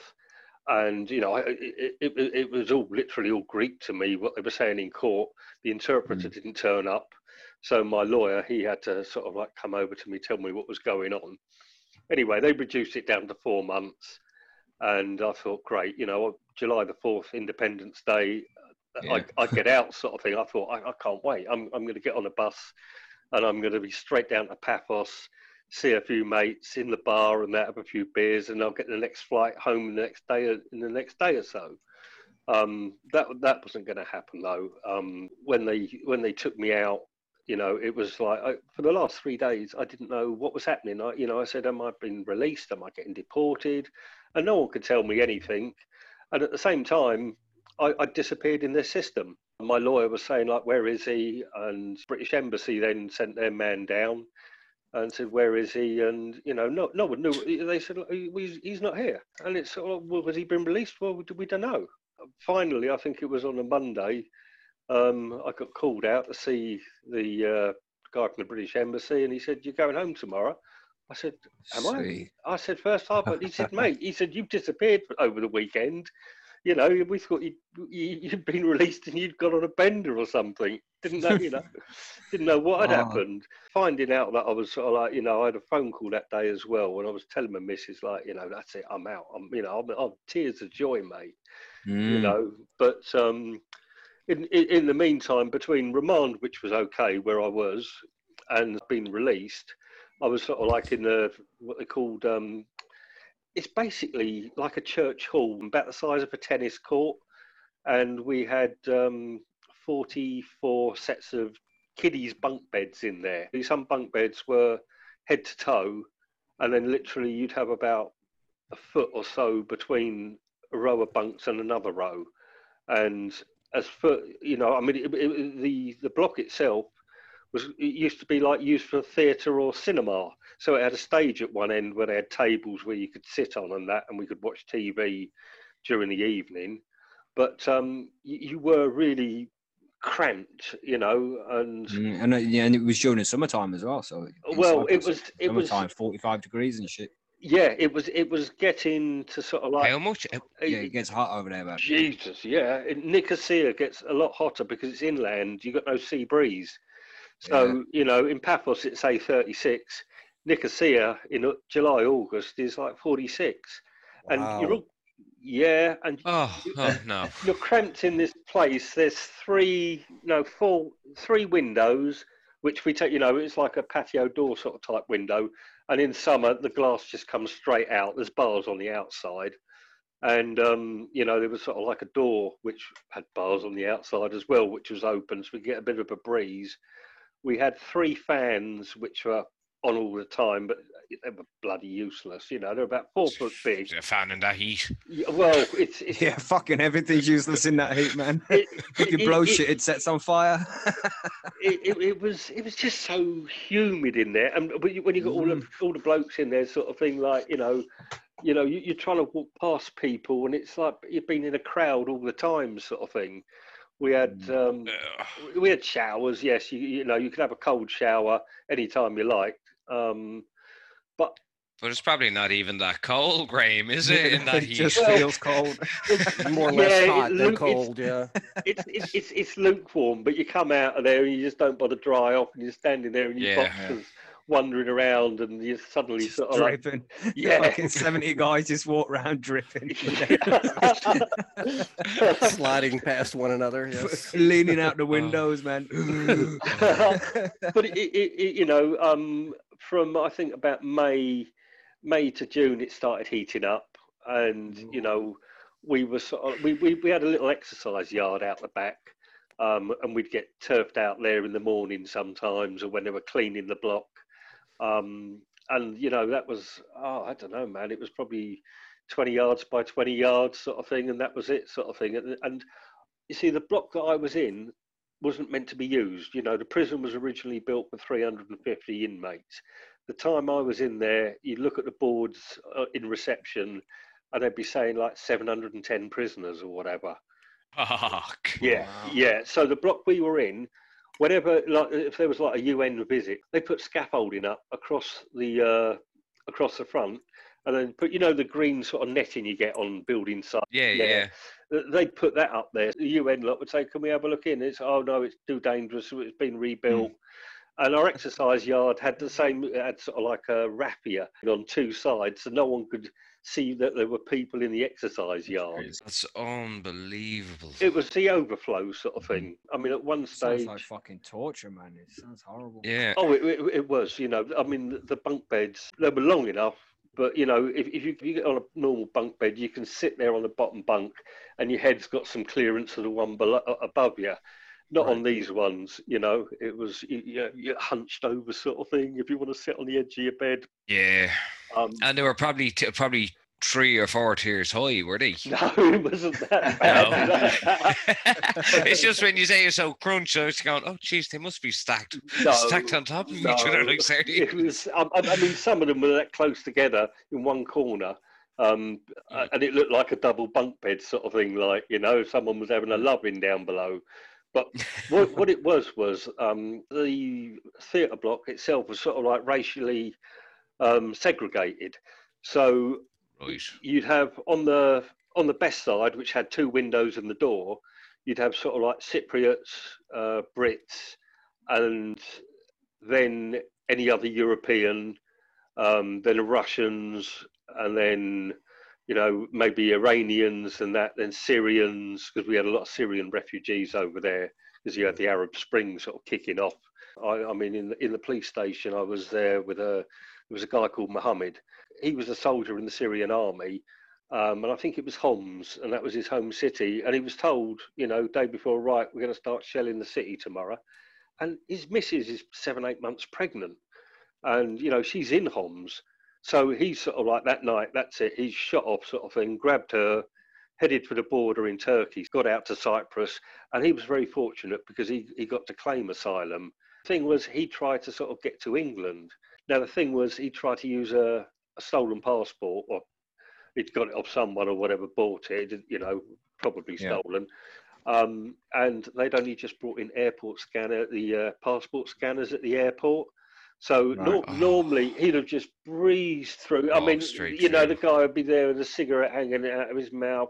He'd be half asleep. Yeah, in Daxi. And, he'd call you through, but they'd only just brought them in. So they were still novel and they were still testing them out. And, he got caught with it. But the good thing was that I never saw him in prison, so I think his court case went well. And, he was back with his missus, and they had a little daughter by then as well. There was one lad, I was in there with Vinny from Iran. He used to do Metallica videos and stuff like that. He was sort of like, he done a bunk to Cyprus sort of thing. Now, he got out of Turkey using an Irish passport, and he was lucky because he looked like the person on it sort of thing. And he was Persian and part Russian. And he had green eyes, and they just sort of looked at it again. Yeah, okay. And he got here, and he for about 18 months he was sort of like waiting for citizenship or whatever. And, you know, he got it. And within about 2-3 months, he's got a job. You know, you see him on Facebook. He's got a brand new BMW car and he's in a production company. And he's earning 60 grand. You think how much he's paying back in? So in the blocks, yeah, you know, the Cypriots, the guards were racist. You know, if you were Asian, you were crammed away sort of thing on the far side of the block with one window, you know, and that was the way it was in there, you know. One guy tried, a black guy, a French bloke, he tried to move over to the European side, and that was it. They beat the shit out of him and sent him off to another block as a cleaner. Right. To me, it was something, you know, I'd only ever sort of like seen in films with something like that happening, but to actually, you know, you'd never see that over here. Well, no, it'd be very rare. But there, it just seemed so normal, sort of thing, you know. But you know, all these guys I got to know there, and you know, I mean, the first guy that done me a favour was a Syrian lad, Samir. Everyone had flip flops for like going in the showers and that. Mine had been nicked by the guards or whatever. But I had a pair sent in, but they never reached me. Someone had them, so you know, I was barefoot, sort of thing. And this guy Samir said, "Listen, man, you're pissing people off walking around barefoot." And the only other boots I had was sort of like these hiking boots, and it was too hot to wear them even in April. And he said, "Here you go, look, have a pair of slippers till you can get yourself sorted out." And you know, didn't know me from Adam and that, but you know, and you know, anything else I can help you with, like, and I'm like, I'm a bit low on cigarettes or whatever, and it's like, yeah, 2 packets, but I want 3 back. And I thought, okay, I had a double canteen coming, sort of thing. So it was sort of like, yeah, no problem, man, you know. And, you know, I missed him when he went, but, you know, he had a wife, he had a family, sort of thing, in Cyprus. And he was legal in Cyprus as well. You know, they'd worked there for years, sort of thing. There's quite a few Syrians out in Cyprus. So, but a lot of the lads, you know, they get deported. I mean, on remand, I had a heartbreaking, I had an Iranian guy, and he'd lived in Cyprus 13 years, and they decided, no, you can't stay here any longer. We're going to deport you. And he wrote a letter. He said to me, listen, you know, because I had my court case, I said, look, if I get out, you give me, you know, put this letter in with my stuff, you know, and I'll take it off the block. And it was to a Canadian embassy seeking asylum, sort of thing. And it was literally my court case. And then about a week later, he was going to get deported. Yeah. And obviously, I came back on the block, and you know, I said, "Look, mate, I really am sorry." And obviously, I'm sorry, sort of thing, because I'm back in there as well. You know, but for him, it was sort of like, you know, he's getting sent back to Iran, sort of thing. And because he'd left Iran thing illegally, they didn't see. You know, he said like, "That's it, I'm good as dead over there." So did he get sent back? Did he? Do you know? I've no idea, mate. I would imagine. I mean, the Cypriots really didn't muck around, sort of thing, when it came to deporting people. I mean, they did have what you called Block 10, and that was for sort of like people that finished their sentence, and then they get moved there, and it was sort of like halfway house between sort of prison and getting deported. But they could have their phones there, and they could use them certain times of the day. But it was an absolute shithole, by all accounts, sort of thing, you know, the odd suicide sort of thing, you know, it'd be people waiting to go back to countries where they'd been trying to get away from. To some of them, probably was a death sentence. Like, when you got out, man, how did that go for you? Were you moved to the halfway house, and then were you just put on a plane and sent home? No. You know, I knew, obviously, on the Monday that was going on the Tuesday. And so it was sort of like, oh, great, okay. You know, then you've got to get all your goodbyes in and all that. And I got woken up at about 4:30 by this big Cypriot guy. And he used to be like a top bouncer in Ayia Napa about 20 years back. He said, "Come on, Graham, come on, we're going to have coffee, cigarettes. It's our last chat and that." And I'm like, "All right, man, yeah, okay, I'll get up. And, yeah, I mean, you just basically wrapped up your mattress or bit of foam or whatever it was, and some of the mattresses were bits of foam, and you dump that back, you go through processing, they give you all your stuff back. And I was working in a bookshop, So, you know, I got something like €6 a week for about, I don't know, well, I suppose I was down for about 15 hours work a week, but most of that was stood around smoking outside and drinking Cypriot coffee. And that was the only place we could get Cypriot coffee if you're in the workshop. So I thought, yeah, okay, I'll have a job. But it was that was a DOS. Anyway, I get to the processing bit. You know, the guy says, okay, you got to sign here. And he said, you're on the stop list for 3 years. And I'm like, what? He said, you know, you can't come back for 3 years. And I'm like, oh, okay, fair enough. I just want to go. I'm not going to argue the toss.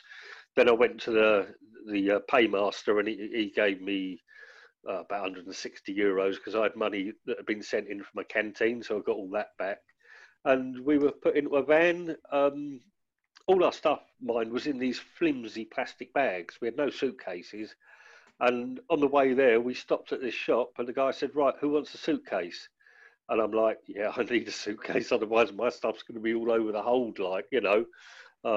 So, yeah, you know, they got suitcases, paid for them. Then we get to the airport, and by this time I'm busting for a piss, and some woman's arguing. I'm saying, listen, love, listen, just argue once we get inside the room, because I'm going to piss myself, like, you know. And so we got in there, and it's a rush to the toilet. Like, I'm in there first. What a gent. And yeah, we were allowed to have phones and stuff like that, chargers. Then we were checked in, but all the time we were with immigration officers, so they weren't in uniform. And we were told to be very low key, you know, don't kick up a fuss, you know. And we're like, yeah, okay, look, we just want to go home. And we had to stay.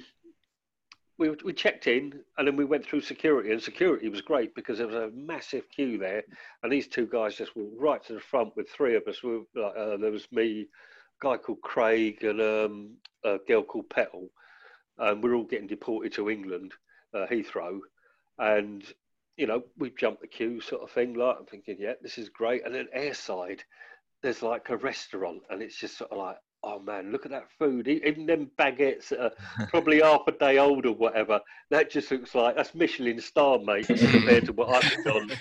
And I'm like, yeah, I'm having one of them, man, and a pint of Keogh sort of thing. And the guys look €160 later. You know?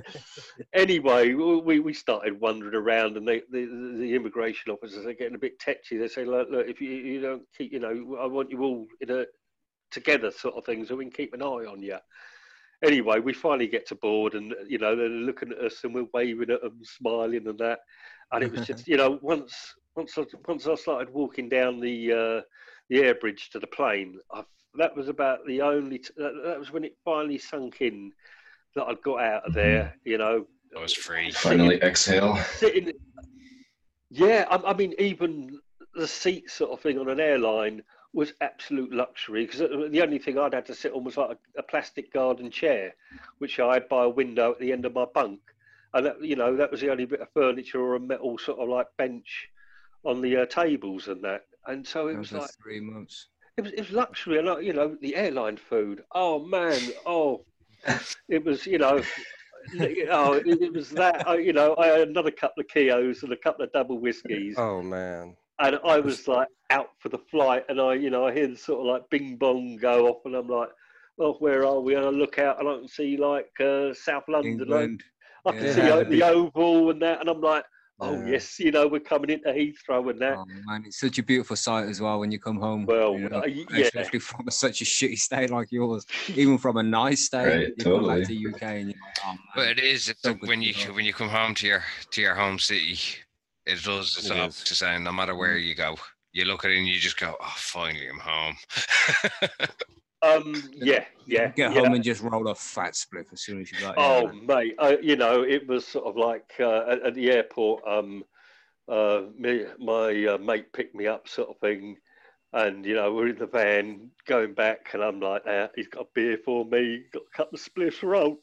Oh, well, you know what I mean? I got home, and I'm sort of wobbling, and my missus is there sort of thing, and then like having a curry sort of thing, a few more beers and that, and it was like, you know, the thing, I got up, I think, about 4 o'clock and maybe 6 o'clock, and it was just sort of like going out into the back garden, and I could just go through doors, you know.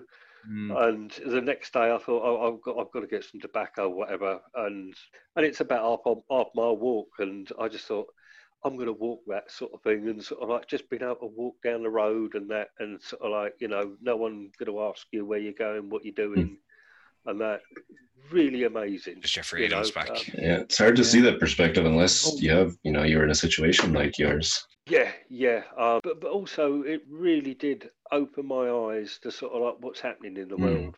And you know, when you hear some of these stories first hand of someone sort of thing, you're thinking like, fuck's sake, you know, I'm all right. I've had a few scrapes, and this, that, and the other, but my life ain't nothing like theirs. You know, I know people trying to kill me, you know, bomb you or We just whatever. really don't know how fucking horrible it must be out there.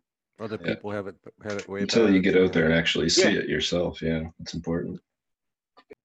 All that for 32 grams of hash, man. Yeah. Yeah. What I do for 32 grams of hash now, because I haven't seen any decent hash for so long. It's so fucking hard to find good hash in Ireland or in the UK or fucking anywhere in Europe. Except Spain. You'll get some good hash in Spain. Well, Amsterdam, you'll get it, sort of thing. But I think I got some repressed black.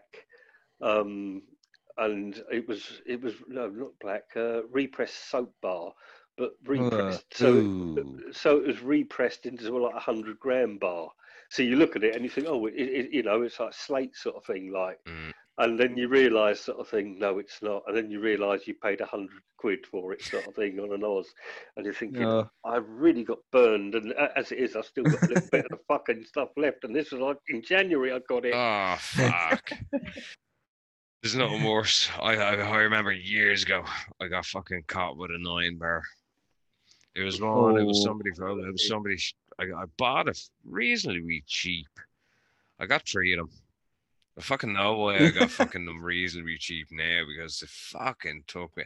I couldn't even give it away. I actually gave it to a friend. I gave somebody, like, it was fucking half a 9 bar, and they went, "Yeah, no, you can have that back." So, fuck's sake, we just left it when we moved house. We just left it hidden underneath the fucking kitchen. So it's a tip. Funny you should mention that. We moved into a house about 25 years ago, and found hash under the sink. No. What it was sort of like the previous people there were dealing, and they got busted, and you know, they got kicked out or whatever. We moved in there, and the missus said, "I want a veg patch there," and I'm like, "Oh, okay."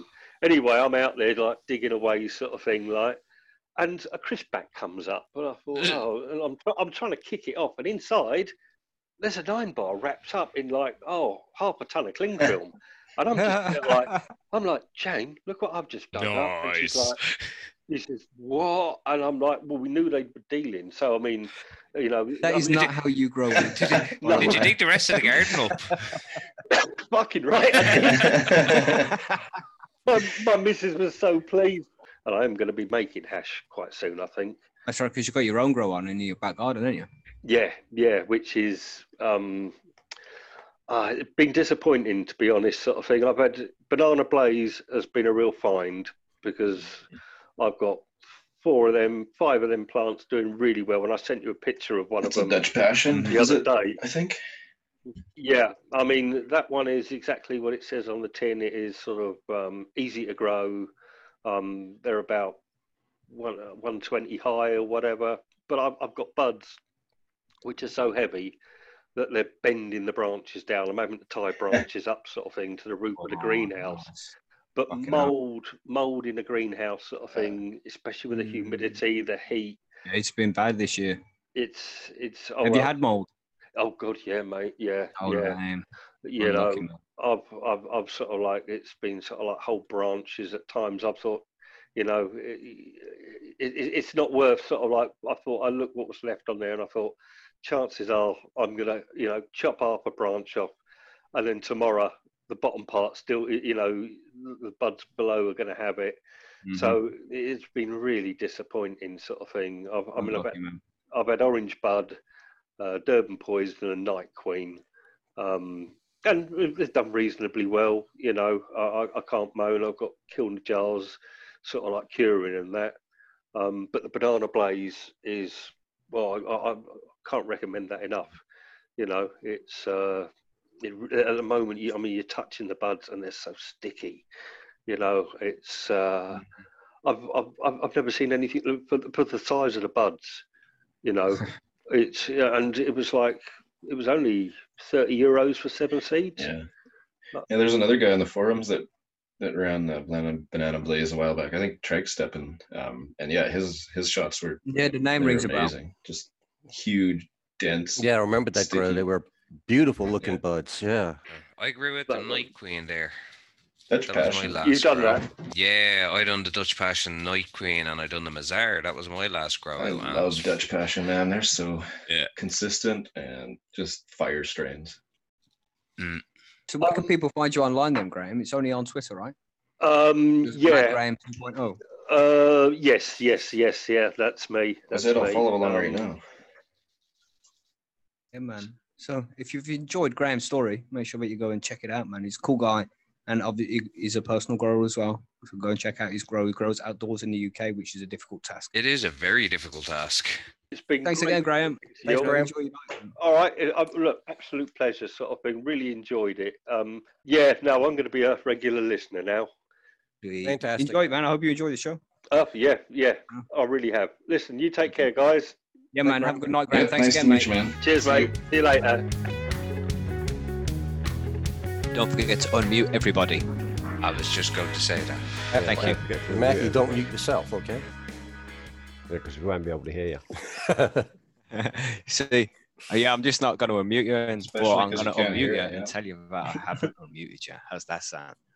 Hope you enjoyed the interview, now you've everybody. told us, we'll be all right. Yeah. They're all taking the piss out of me, saying that I'm an unprofessional and I keep forgetting to unmute things. But I'd say around 85% of the time, I unmute things. 85% of the time, yeah. Is that So your I hope you driving enjoyed the record as interview, well? man. I mean, don't remind me not to drive with you at that I rate. just try not to leave the house altogether, mate. Never mind. So yeah, that was Graham. He was a cool guy, man. He had a good story there.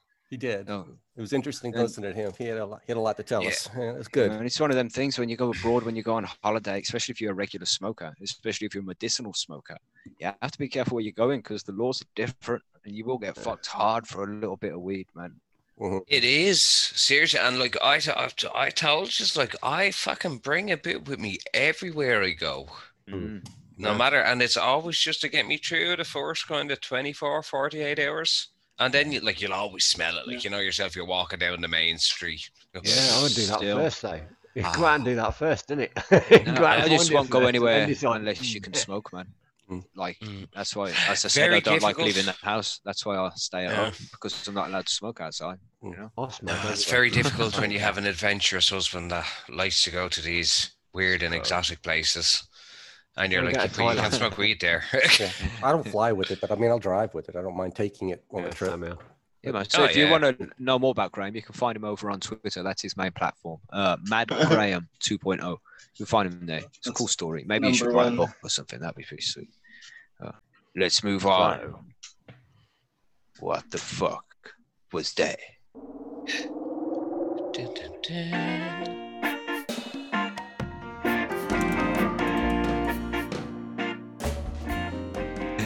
Okay, we did have a winner. Grower Urban identified the sound to be a taser from last week.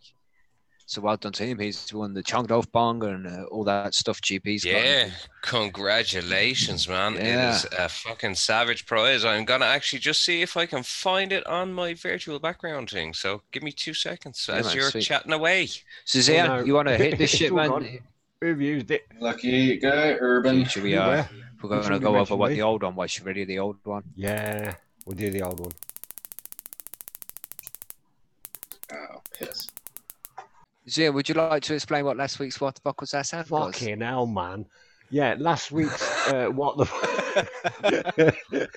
Last week's What the Fuck was an elevator door closing. No, and that it was an elevator door closing as opposed to a lift 2 weeks door ago, bro. 2 weeks ago. No, it was 1 week ago. The last week was a taser. Yes. Yeah, There we go with that's that. what Grower Urban one has. Well, he said a stun gun, but it's the same thing. No, he said taser. He said personal taser. No, he said stun gun. Yeah, he did. But it's all right. Okay. One It's country the same calls it a technology. taser, one It calls it makes a the stun same gun. It's the noise. same thing. Yeah. It's My the gosh. same thing. It just You all need doesn't to shoot stop out on smoking bits of string. cannabis before the show. I can't help it. No, neither can I. I agree. I'm there too. I'm stoned too. I don't know what the fuck is going on either. Right, so we got a new challenge for I this week.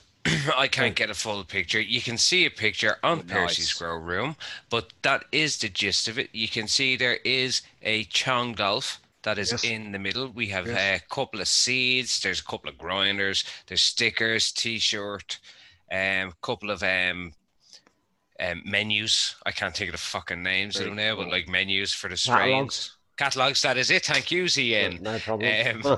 There's a few seeds and stuff in there, a couple of skins, blunts, Yeah, cones. a shirt. Yeah. I still don't have a damn shirt. Nor do I. Oh my gosh. Everybody's got a shirt. You Yes, lucky I do. bastards. You're still walking around shirtless. I haven't worn a shirt in like 2 years. I think we've gone through there this is- before, but It's the corona, Most- man. Everyone's just gone most- wild now. It's over. Lads, most importantly, there is a joint slap of Percy's Grow Room that goes perfectly on the back wall of the tent, Nice. and it is clear, so you can still see the mylar, and it actually looks like it's floating. Ooh. nice. It is I have very, one, very please. fancy. And the special thing is, this was one that was only done for moderators and admin because I Limited did it myself. edition at that. So it is, and Limited there is going to edition. be ones for the odd things. We're gonna have a nice The high-end moderator. homegrown one. So as we said So, earlier, we'll still- throw some Humboldt seeds in here, some OG Kush. We'll put a couple of Lucky. man. So To if you this can week's identify present, what the fuck it this is. prize. See ya? Yeah. Here it is.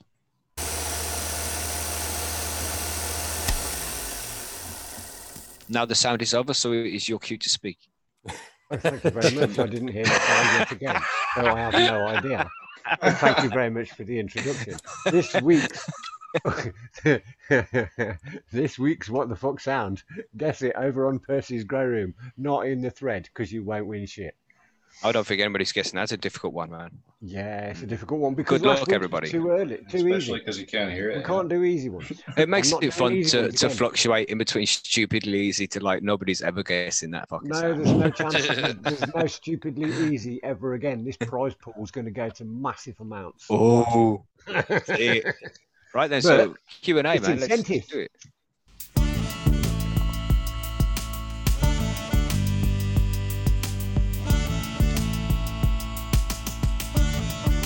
We've already answered quite a few questions so far throughout the show, which we should have saved for the Q&A section because now probably nobody's got any questions. So if you've got some questions you'd like to ask the panel, then just ask in the chat and we'll do what we can. But we are running very close to running out of time as well, so we won't be able to answer very many. So if you do have any questions, was there any that we didn't answer so far in the chat, lads? Anybody say anything?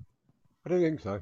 Mar44 has just asked, he's wrote Sure. up here, okay, I got a stupid question. If I trim and take a clone and grow it, how's it's going to grow into the same sex plant as it was cut from, yeah? Yeah, pretty much, mate. Yeah. So if it was a female plant, it is going to be, well, it would. That's it's a clone, that's how isn't it? mother plants work. Is you'll grow a It's plant and you genetically can be exact. sure it's female, and then you can grow it out. And while it's in veg, you can take cuttings from it and you can root them, and they'll become plants on themselves. But they'll be the exact same genetics as the plant you've taken it from. So if it's female, it'll be female with the same leaf structure, same branch structure. It'll be exactly the same. Grand. There's only one slight difference is if like there's issues with your lighting or you stress your plant out or whatever. If you've got them in two separate tents and you've got issues in one tent, those ones might hermit. But it depends on the genetics of the mother, how strong they are. But if you've got good That's genetics, not the then genetics. Now, Yeah. can I ask a stupid question? there's no such thing as a stupid question. Only the one you How? don't ask.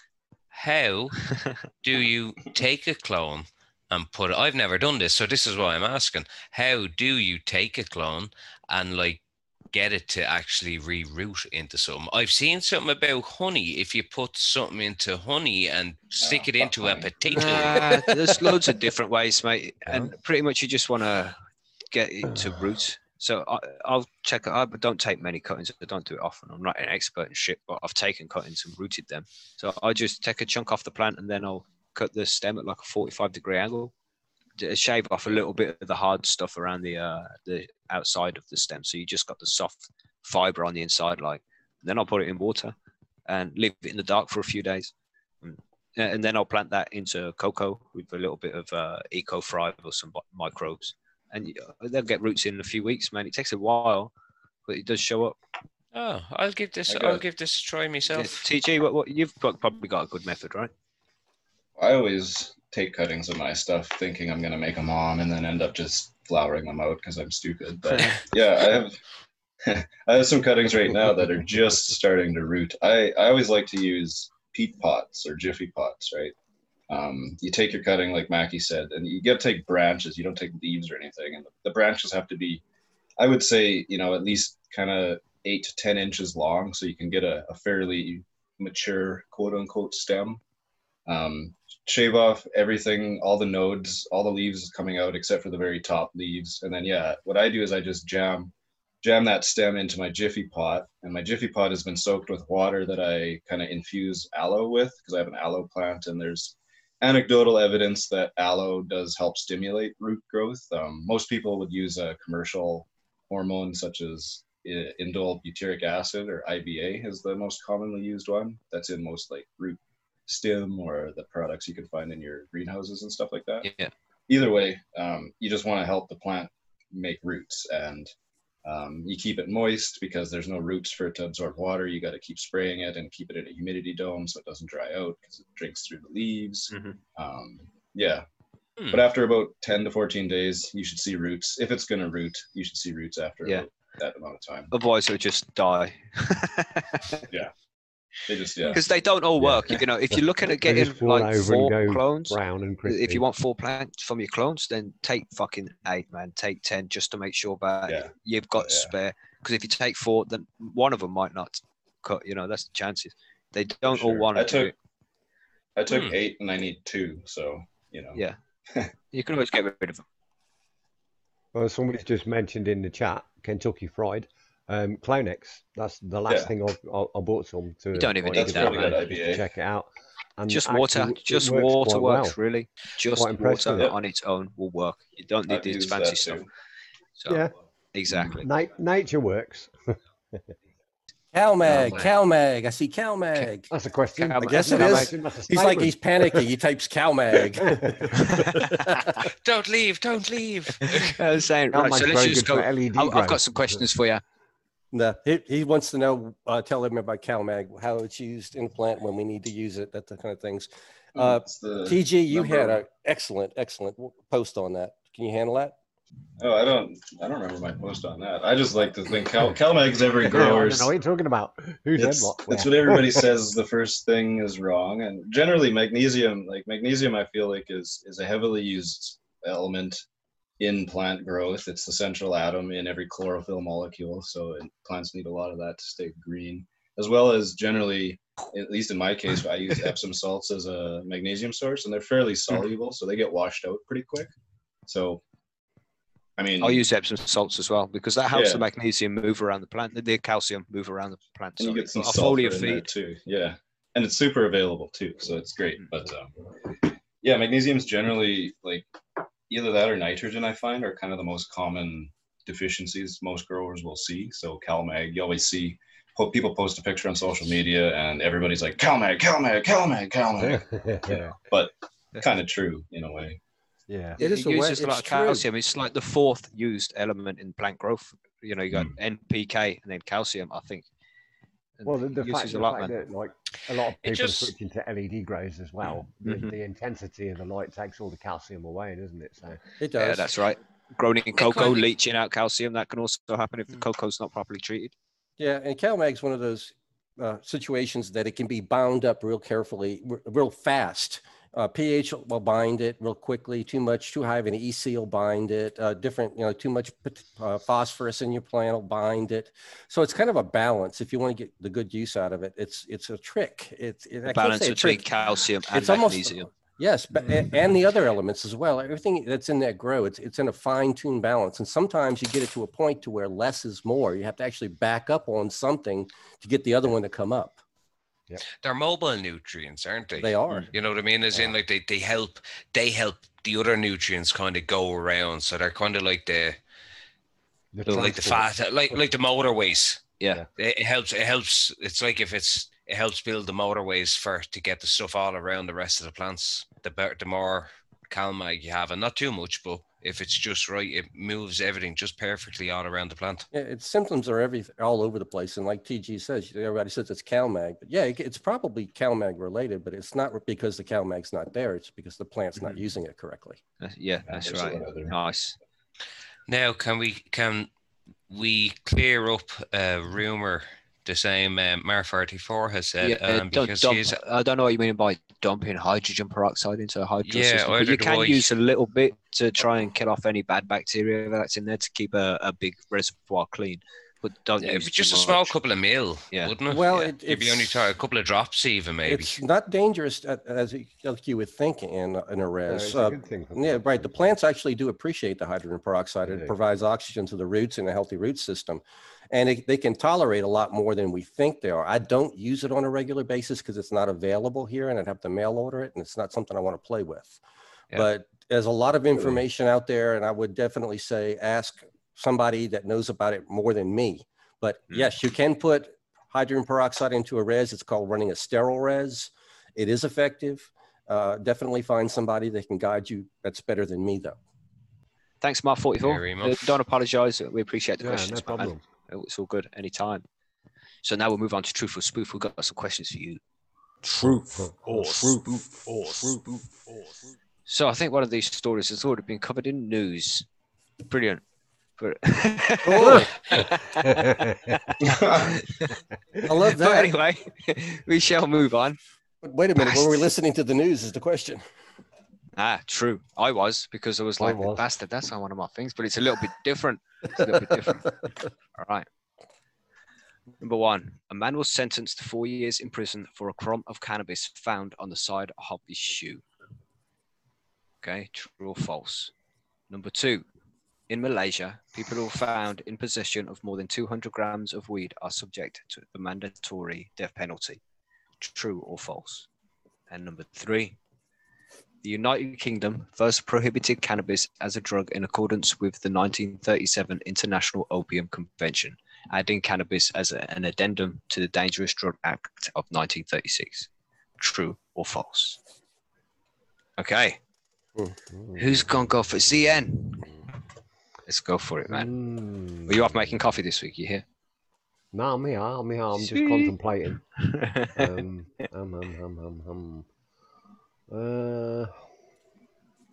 going to go with number three, being the false one. Do you want to deliberate further? No. Okay, GP, you want to hit that shit? I was hoping to listen to somebody else, but that's why I'm not deliberating that shit. Yeah, I too was going to say number three, but it was the only reason because I thought it actually looked the most real. We're looking for the false one. You know, we're looking for the false one. Looking for the false. I have been playing this game fucking wrong.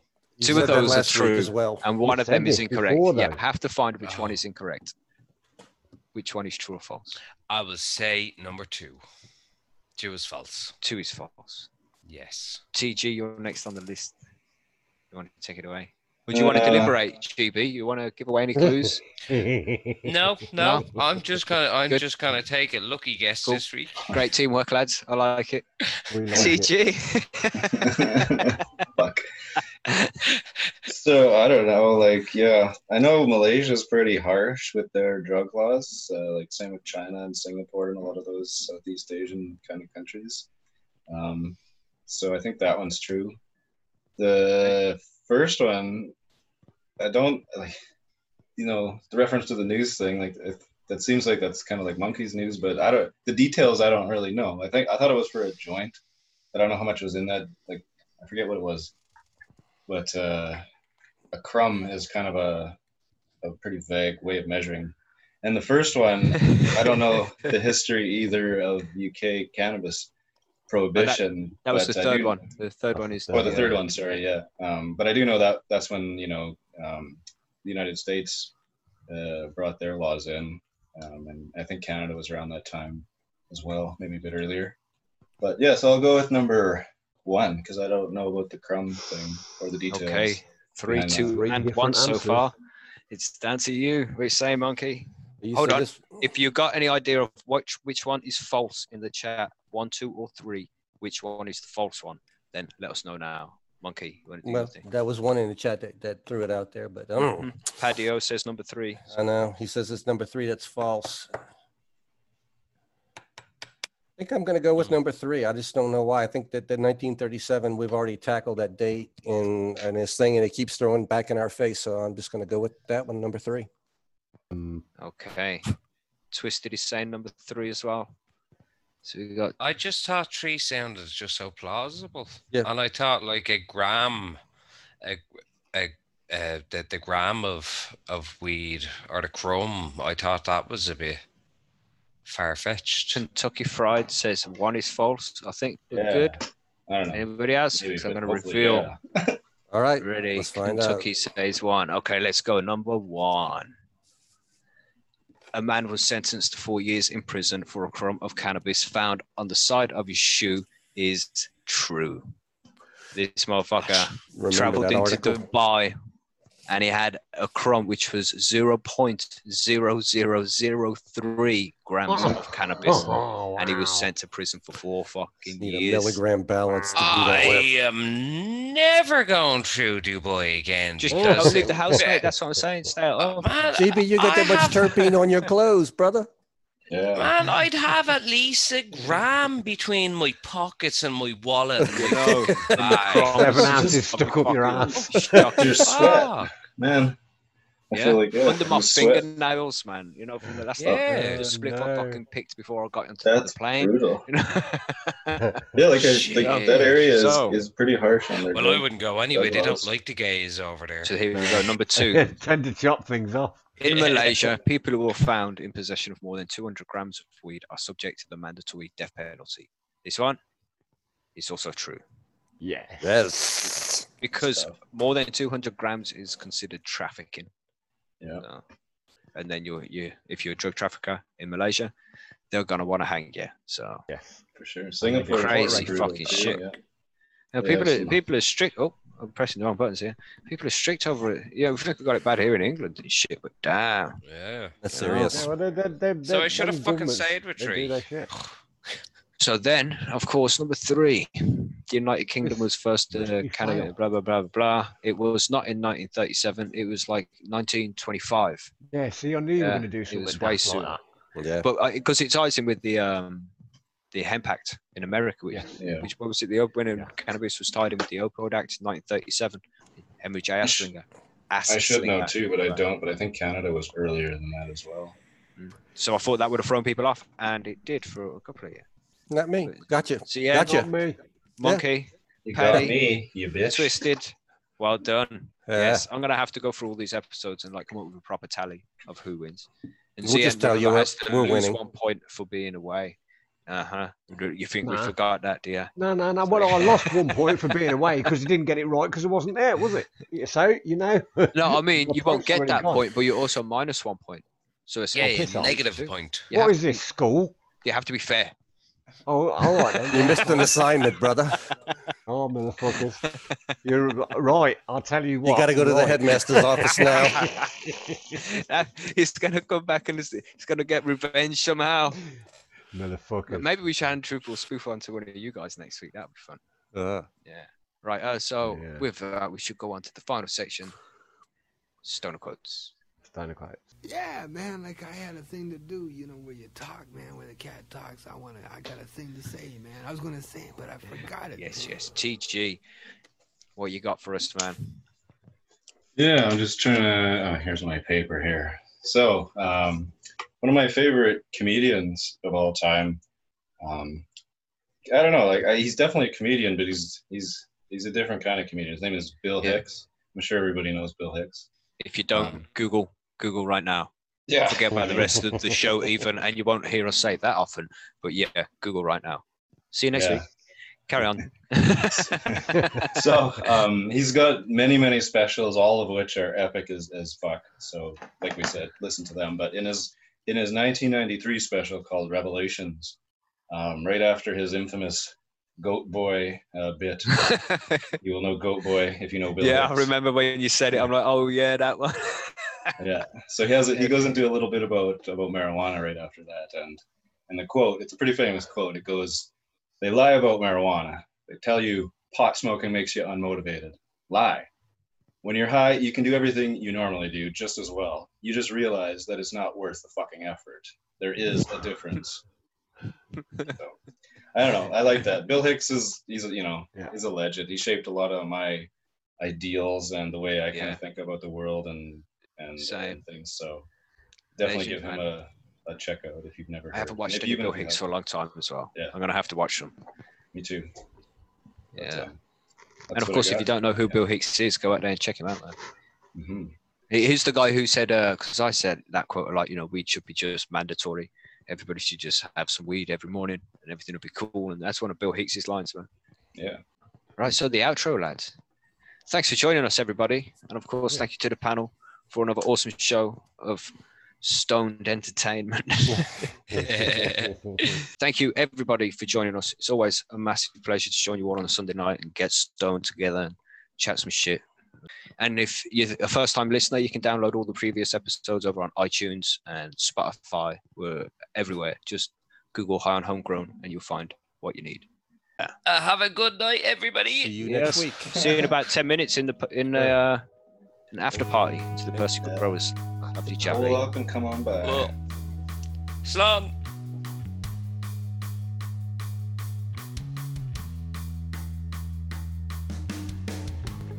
Thanks again for listening, everybody. Hopefully by now you've listened to all of the episodes in the past as well as this one. If not, then you can go to iTunes or Spotify, Deezer, Stitcher, even YouTube. You can go to any of those networks and you'll be able to watch the previous episodes that we've done in the past. If you're enjoying the show, please make sure that you share it with your friends, leave a like on the video, follow us or subscribe on all of the podcast networks. It just helps all with the future progression of the show if we have more listeners and more subscribers. Also, if you can, we do have a Patreon page, so you can head over to patreon.com/Percy's Grow Room. All we ask you to do is listen. That is plenty. We appreciate every single listener, but if you can do more by liking the video, sharing, and even go to the extent of becoming a Patreon, that would be massively appreciated. We'll see you again next week.